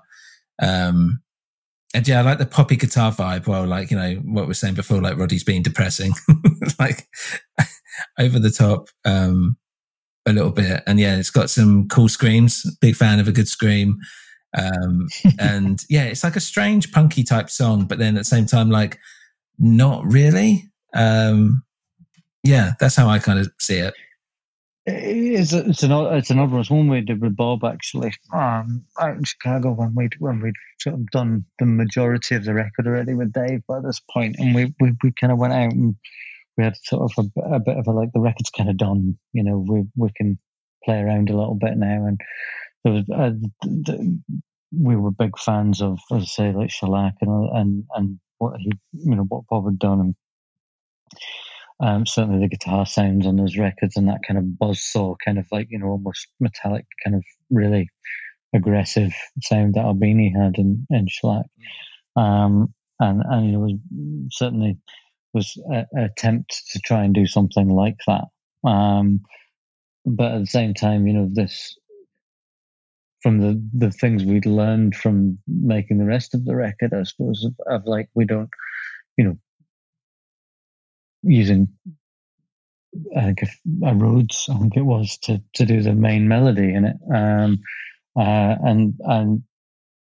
yeah, maybe in a previous incarnation of the band, I suppose that just would have been a straight ahead. Here's one noisy guitar part, yeah. And like we probably played it even faster and just rattled through it. But it was, I suppose we sort of took what we'd kind of learned from the sessions with Dave and how we could try different instruments and do different things. And it does have an odd quality sonically, that song, I think, because it's almost like an old school. It's almost like a Hope Is Important kind of Idlewild song, but then played with kind of the ideas and confidence that we've gained from making the record with Dave,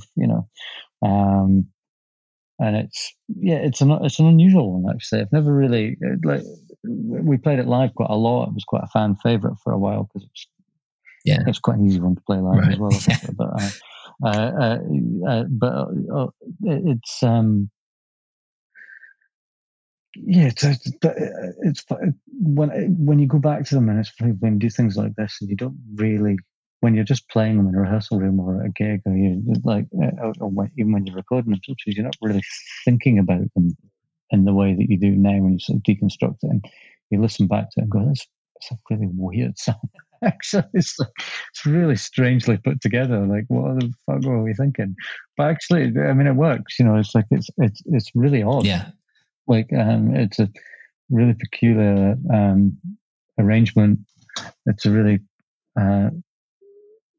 sonically quite odd, but quite interesting. Yeah. I mean, we were really like, I had this whole record through, I think, just finding a feat and being excited about the opportunities we were given to like try new things and do.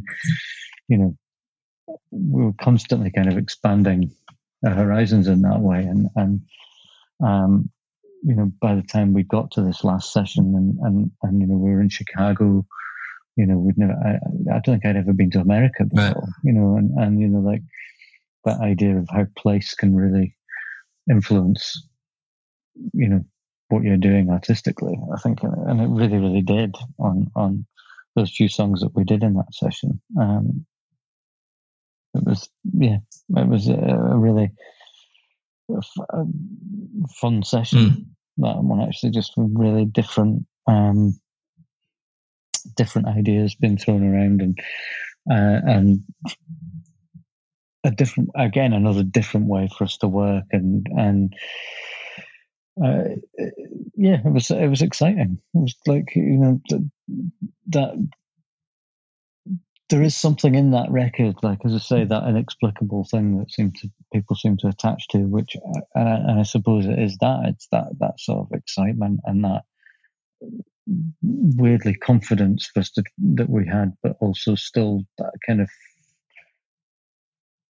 almost kind of fragility and awkwardness in some of the things we were doing still as well. Even though we were doing them at a level where they were sounding much better and sounding much more together, there was still an air of awkwardness and jerkiness, and like in Wooden Ideas and in that song where things are quite unusual, because we were learning. Yeah, well, I think that kind of what makes it slightly a bit timeless is that it is, it is interesting, and there is like some slightly odd bits. That's why I think it still feels fresh today, really, if that makes sense. I was surprised that it did. I have to say, when I listened to it, and I was like, when I had to listen to it to do something, and I went through it, and I was actually surprised that, I wasn't sitting there going, "Oh God!" I was like, "Actually, this is actually quite interesting. Oh, we should maybe try something like this again."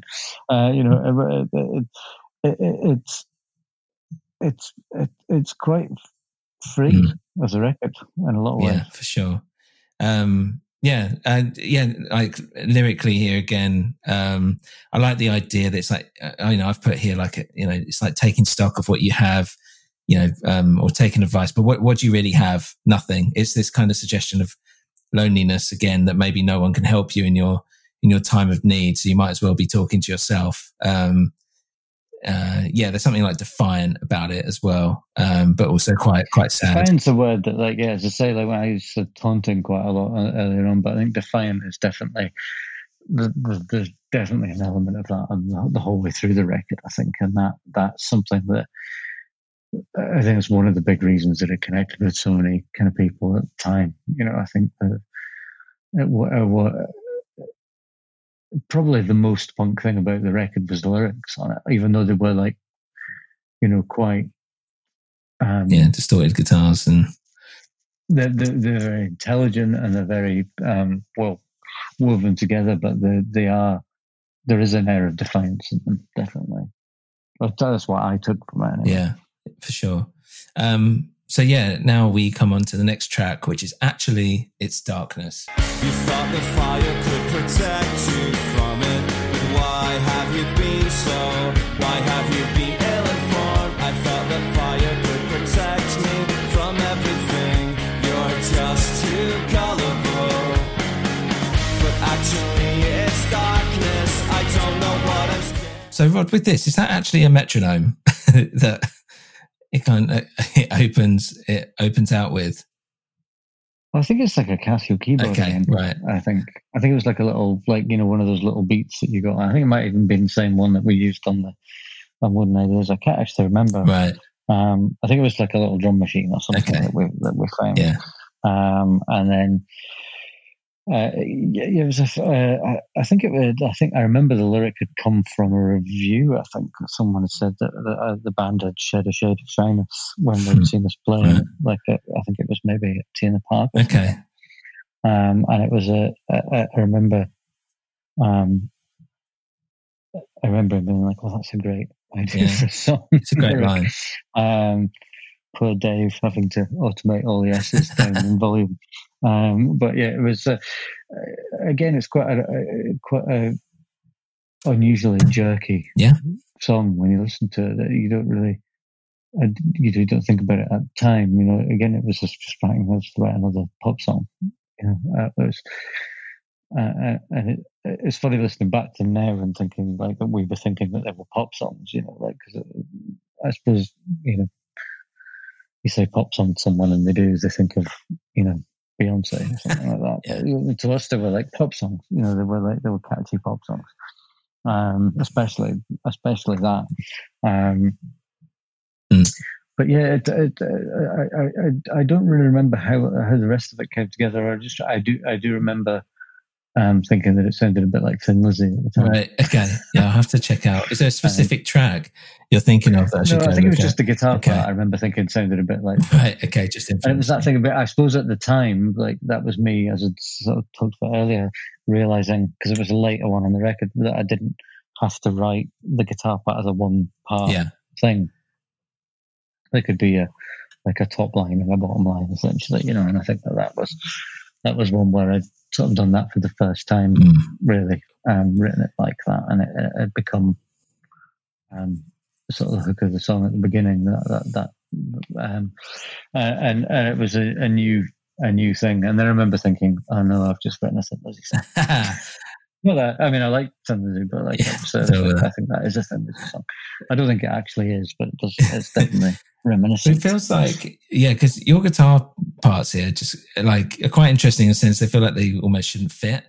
And yeah, it does, and it kind of pulls me in. And I always use, I don't always, but like I always use the word like angular, which I'm never really sure what it means. Yeah, it's a very well trodden word in that kind of music, isn't it? Angular.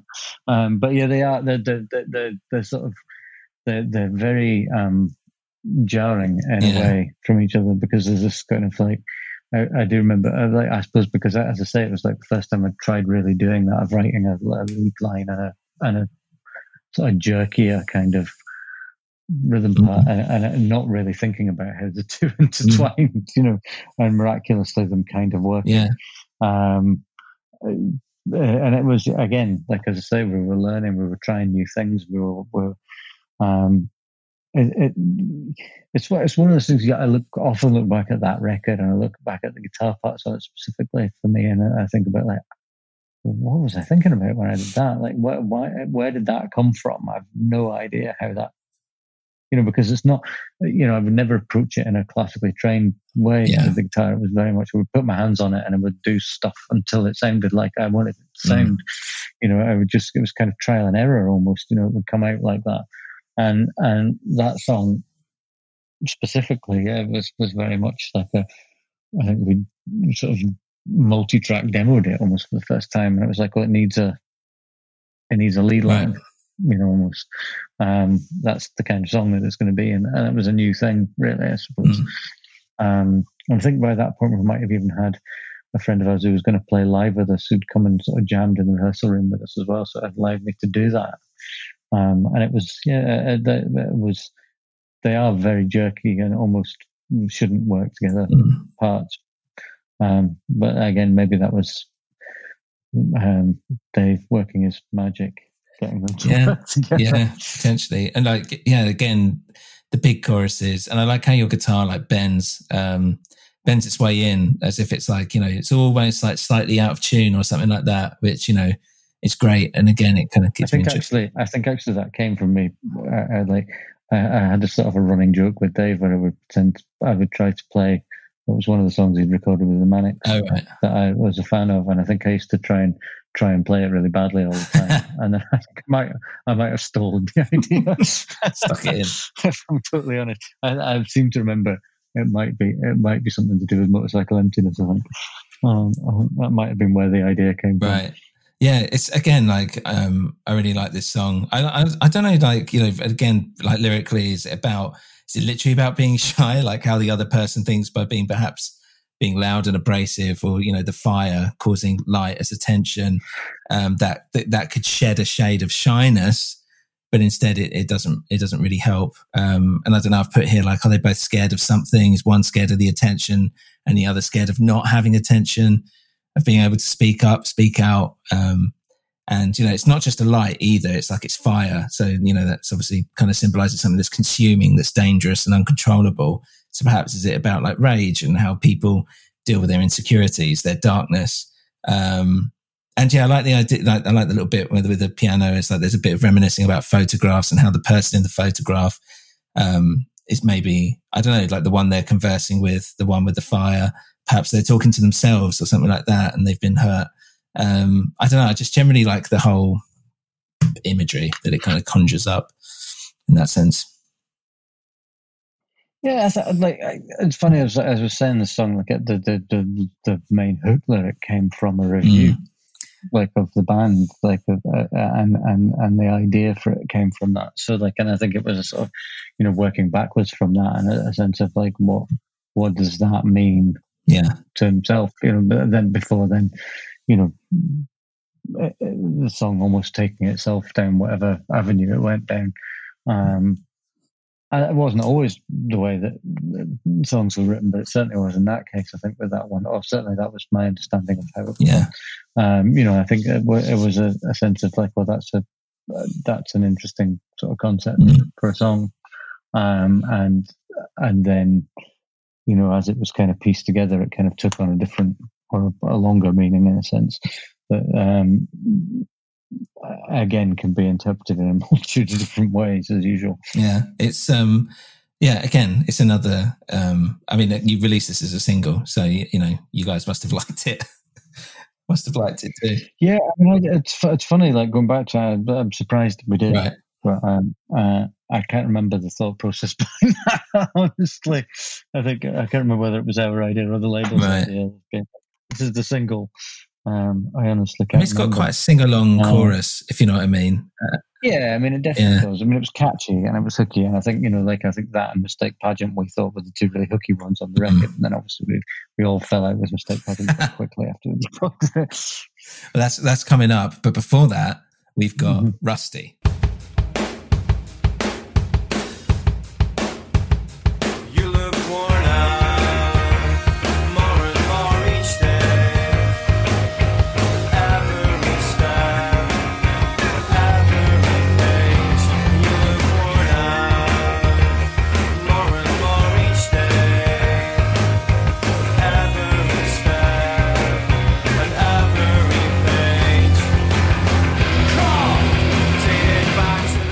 So yeah, as I listen to Rusty, I like how it feels quite dirty, and Roddy's vocals almost monotonous, slightly robotic, and then the pre-chorus a bit like Gabba Gabba, almost like speeding everything up a bit, and then the climactic kind of chorus. Some cool guitar picking here on your part.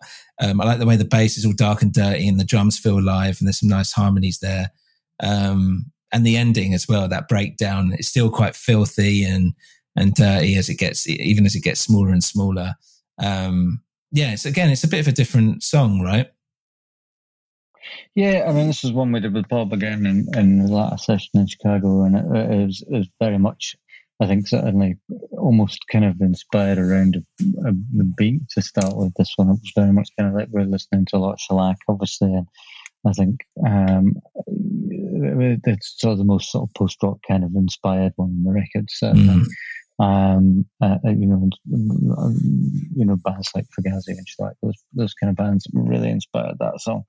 And yeah, definitely has a completely different kind of structure and feel than the rest of the record. Actually, it kind of almost sticks out a little bit, I think. But it was us kind of, I suppose, allowing ourselves the indulgence of having had that first session with Bob where it was almost completely kind of post-rocky and weird and roomy and odd sounding, and then going on and obviously making essentially a pop record with Dave.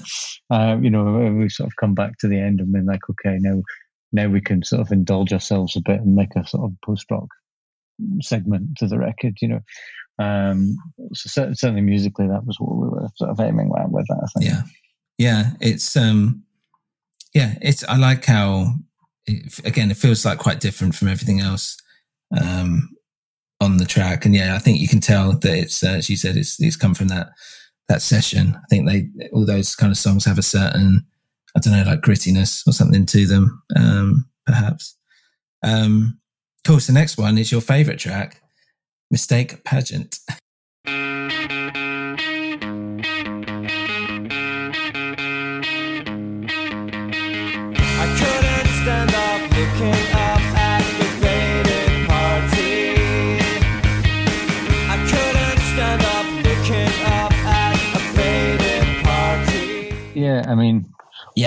Mistake Pageant, mistakenly written whilst very drunk, and doing like jamming covers of Eagle Eye Cherry, and various other Bon Jovi hits, I think. We were very, very drunk and David left us alone for the weekend. And then I think it came together in like half an hour. Right. And we're like, this is great. It's so immediate. It's so catchy. This is going to be the single.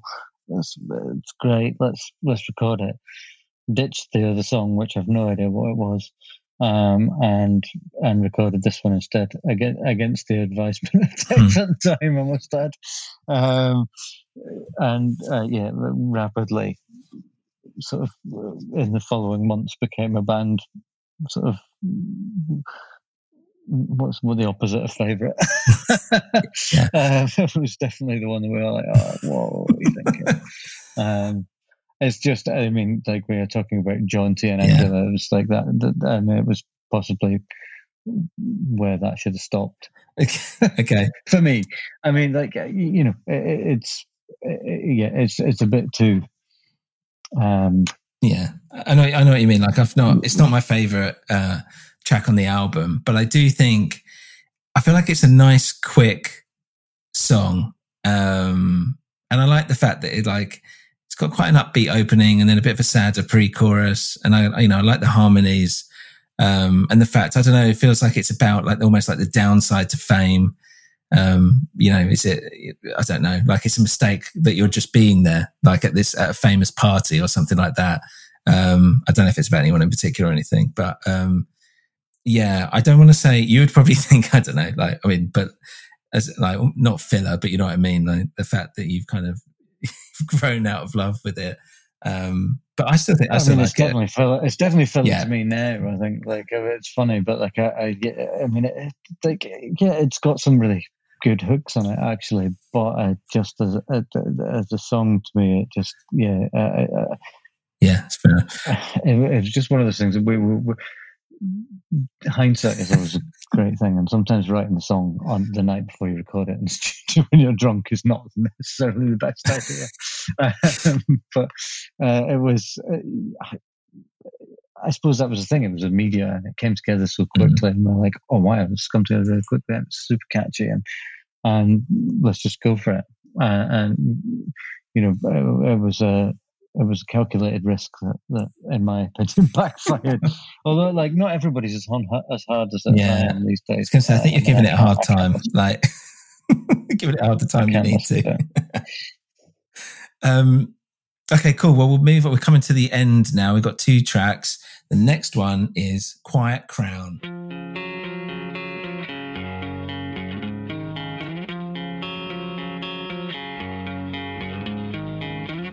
I want to fly a little to the right. I'll never get too close down. And I want to stay awake all night to realize, what should I take with me to the north? It's the good north. And I feel like this song is, we're on the come down now. Like, this is a bit more gentle, and there's that ghosty kind of, wooing noise in the background. The piano is here. And it feels like it's a bit more on the positive side of like melancholia. Again, quite ballady, I guess, but still has like a bit of edge, and it's, there's a nice build up in there as well. And I like how your guitar will kind of play around those main chords. That just makes it, interesting, throwing in some interesting notes there.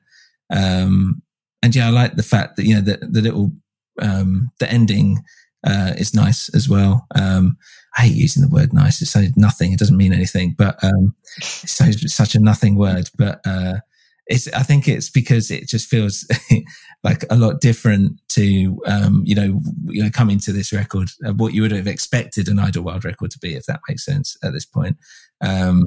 Yeah, I mean, it's a very un-Idlewild thing to do, that song. I mean, and it's, that I think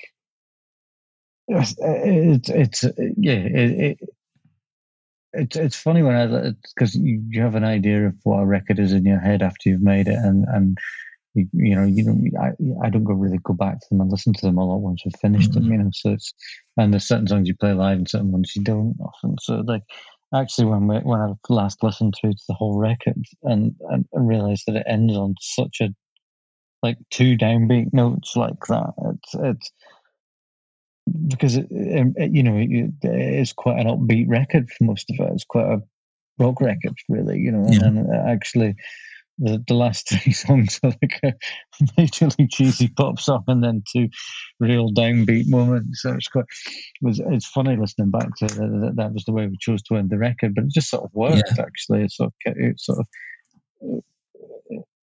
teeters to a stop the record in a way, but I like it. It's a song that actually at the time I wasn't that enamored with, actually, but going back to it now and listening back to the record, it's one that I think maybe we've sort of forgotten for no real reason, that we probably should go back to a bit more and probably will play a bit maybe when we're doing some of these anniversary shows. It's actually a really good song, I think.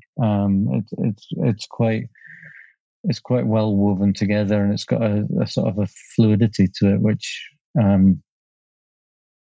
it's almost a song that wouldn't necessarily be that out of place on Warning's Promises, like, you know, quite far down the line. And it's funny, like people quite often say about the band that, you know, like we've changed direction all the time and do this and do that and make an unexpected record, but I think there are always hints there. And that is definitely one of the hints of like what was to come, I think, with some of the songwriting going forward. I can't remember when we wrote it. It was maybe later on in the record that we did write it. But it was definitely, and that's the thing, you go into a new record and you start to write, and like the first 4 or 5 songs you write are almost like the songs that you still had in your system from the last record that you probably should have put on that record, you know, and then you kind of, you get them out of your system and then you scrap them and then you write the next record. It was weirdly that one kind of, it almost probably would have been more at home on the remote part, I think, or even Warning's Promises. But it's I think actually listening back, it's one of the ones that stood the test of time, actually. I mean, I really like it. I should say, like, is it about how great Scotland is? Because for people that don't know, I think there's an element of that in all the songs. For people that don't know, that you know, that's something that Ruddy's always been quite open about, quite vocal about, is the sense of place and surroundings and knowing where you're from, not in a kind of, you know, flag waving Braveheart kind of way, but like in a sense that, you know, like it's that, you know, the influence that your surroundings and the your place and you know, obviously like the Highlands and us writing there had a big influence on the records that were made latterly as well. So I think there's definitely elements of that in a lot of the songwriting. And it feels, I think because earlier I said British, which God, heaven strike me down, but for people that don't know, you're a Scottish band. If you haven't figured that out. I mean, essentially a Scottish band. I mean, I'm actually not Scottish, but there are some Scottish bands, so I'm accepted. But, you know, I mean, I grew up in Leeds. Right. So, there we go. And my family are Welsh, so it's like I am very much probably British. But, you know, I've been in Scotland for a long, long time. I have no intention of leaving. Well, no, that's fair enough. And just I like how this song feels like it's like he wants to go back into Scotland because, you know, he's meant to be unhappy. It sounds like it's almost like after a breakup again, like the partner's happy, he's realised he's just meant to be alone. So he's going to go back up to the good north where everything is better because it's the appropriate thing to do. And like he does want to get back together, but everything is broken. So it's quite sad, but again, in a weird way, it's like, I don't know, like a self-realisation or something like that. There's something strangely hopeful in its a depressing state or whatever, if you know what I mean. I mean, I would have to agree in a lot of ways. I think that sort of sense of belonging and familiarity in your surroundings and your home, essentially, isn't it? Like is really important to people, and I think that like it's something that's definitely identifiable in all of the songwriting. I think that's certainly in that era of the band. You know, that we were very much of a place, you know, and part of that, and part of being, I suppose, even though we didn't all live in Edinburgh all the time, or certainly by then anyway, that sense of being a band that weren't part of the London scene or any of the other kind of scenes. We very much were a band from a different place. Who were different. And I think a lot of the bands that we liked, or the music we identified with, was, let's say, like American indie rock or other music that had come from somewhere else. It's like it's almost exotic, isn't it? Because it's about a place that you don't know anything about. Yeah. And there's something attractive about that. And so, I think that identifying that sense of place and belonging in that place and the impact that has on you as a person and how you write is really, really important. Yeah, definitely. It's a really nice song, and I love like how, I know you're saying it kind of like teeters to like a stop, but I enjoy the way this, especially compared to like, if you play the record again and you're straight in with Little Discourage, I like the whole journey and the place basically where Quiet Crown sits within this, which leads us nicely to Bronze Medal.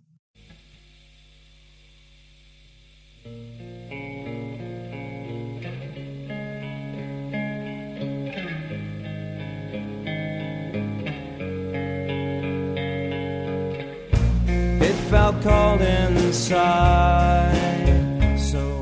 Yeah, I mean, I love this song. I love the opening and the that reverb, the rawness, and in a way, the whole song feels like it's about to fall apart any second, but in a good way. It's quite fragile, and I compare it to like, and you might be like, this might be way off the mark, but almost like something like a Sigur Rós track or something like that. Because it sounds almost live as well, and it's really, I think it's quite, it's a beautiful song, and I like it much more that I'm older now. And again with the piano, it feels very gentle, very reflective. You got some lovely guitar playing by yourself there, and also it feels like you're aware of like when to come in and when to give it space, which really makes a difference. So yeah, it's a really beautiful ending, and I think it shows a lot of just it's nice to have like a diverse, something a bit different, basically, to kind of end the record here. And I feel like it's quite bold to take a step like that. I know you did it like Happy to Be Here Tonight and all this before, but this feels like a real like step up. I mean, how do you feel about it looking back on it? I think I think again it was that culmination of everything we kind of learned on this record of how to weave melodies together a little bit more, and how to it was I suppose okay to veer away from our normal instruments and to try new things. And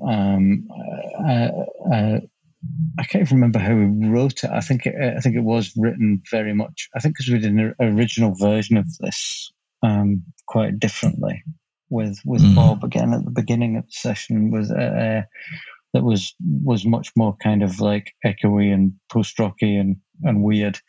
And then we'd kind of realized that, okay, what we took from that was that actually, yeah, there is a kind of cool, kind of haunting kind of space to it.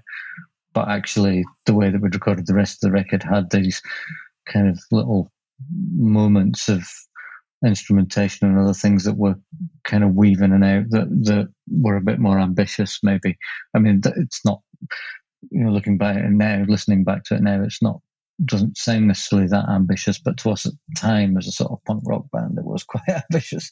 Yeah. So, I think being able to, it's fun, and there's been a few songs on each record that have been done like that, where we've done various versions of them, and we've taken sort of the good bits of each version, and they've finally come together. And the same on Remote Part, it was American English that happened with working on it with Lenny Kaye first, and it had a spoken word section in the middle of it, but it was originally an acoustic song that turned into this kind of he kind of encouraged us to build it a little bit more into, you know, putting the beat behind it and build it into a sort of a band song in the way that it was. It was still quite avant-garde at that point, but when we got to re-recording it with Dave, we took all of those elements and then made it more, I guess, pop. But and I think there was a sense of that with Bronze Medal as well, of just taking the elements of that original Bob session and it having that kind of dark, kind of sparse guitar and where the vocals sat, but actually then bringing in, like, you know, in fact, I think we might have even used parts of the original Bob recording on it. I can't actually remember. Okay. And then adding in piano and adding in these other things that made it more, it just made it sit better with the record, I think, and it gave it a bit more direction and yeah, that I suppose something we played a lot with, you picked up on earlier, that was that idea of what, even though they were quite melancholy, they were quite hooky sort of poppy melodies that were running underneath this kind of melancholy, which was something that, you know, as a fan of R.E.M. being able to do, like, incredibly well.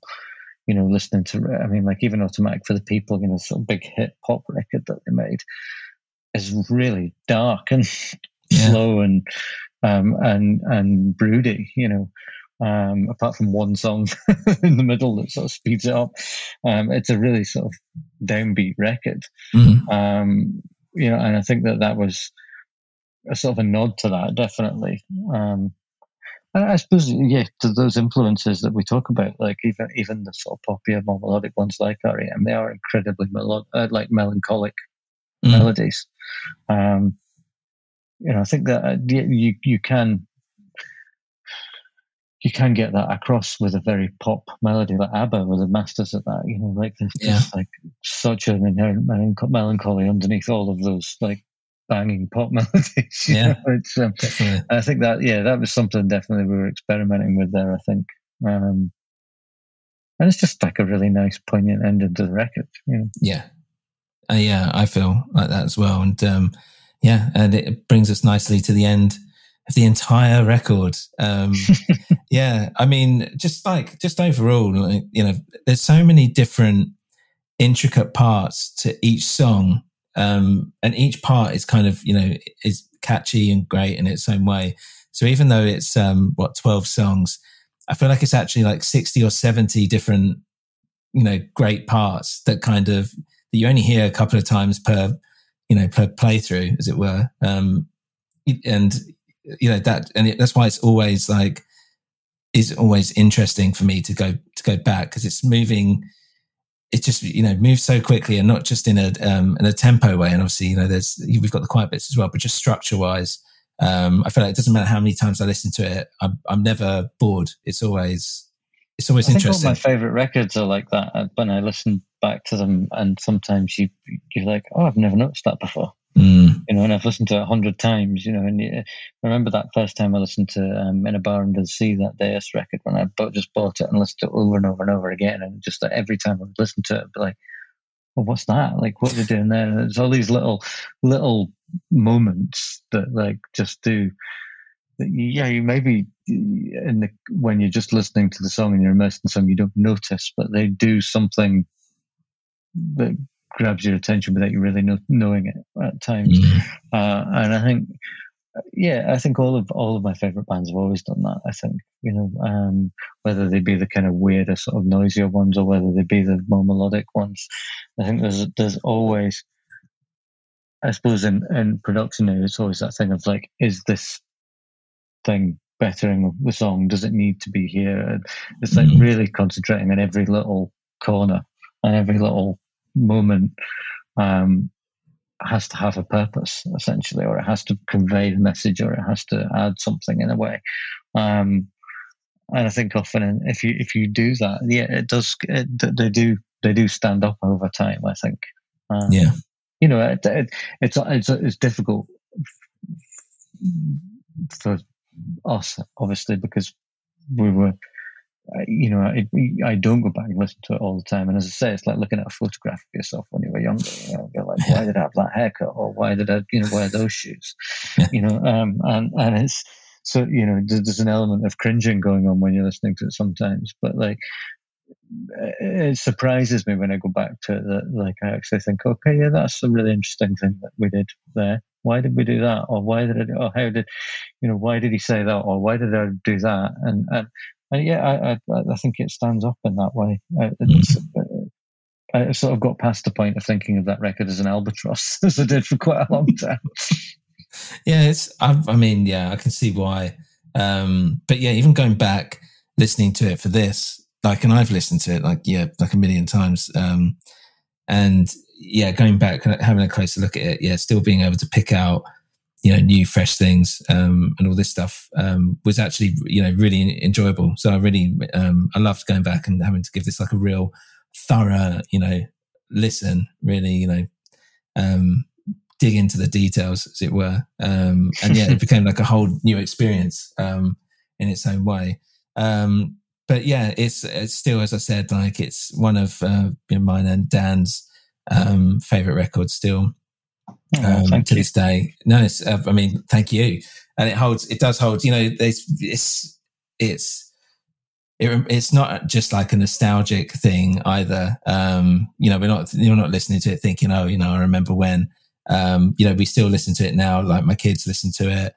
And, generally your body of work, but, I know you're saying it's an albatross, but I do always come back to 100 Broken Windows, all the time. And as well, for people out there, as we were saying before, as well, I really like the B-sides as well. I think they stand up. And it's, if you've listened to 100 Broken Windows and you love it and you've not checked out the B-sides, you should do, you can do, especially with you've got the, it's on Spotify, you can have the, the deluxe edition or whatever they call it, where they're all on there, including some of the demo sessions as well, right? Which is quite interesting to listen to. Yeah. But yeah, that's it from me. And yeah, I just want to say thanks again, Rod, for coming on and talking about it, especially because it's quite it's a very long one. No, it's been fun. I'm happy to do it. And yeah, thanks for taking the time. No, it's been great. I've really enjoyed it. And yeah, Dan's going to be really jealous. So bugger for him. Never mind. But yeah, have a great rest of the evening, Rod. And for everyone out there, go check out the album if you haven't already. And thanks for listening. Goodbye. Cheers. Bye.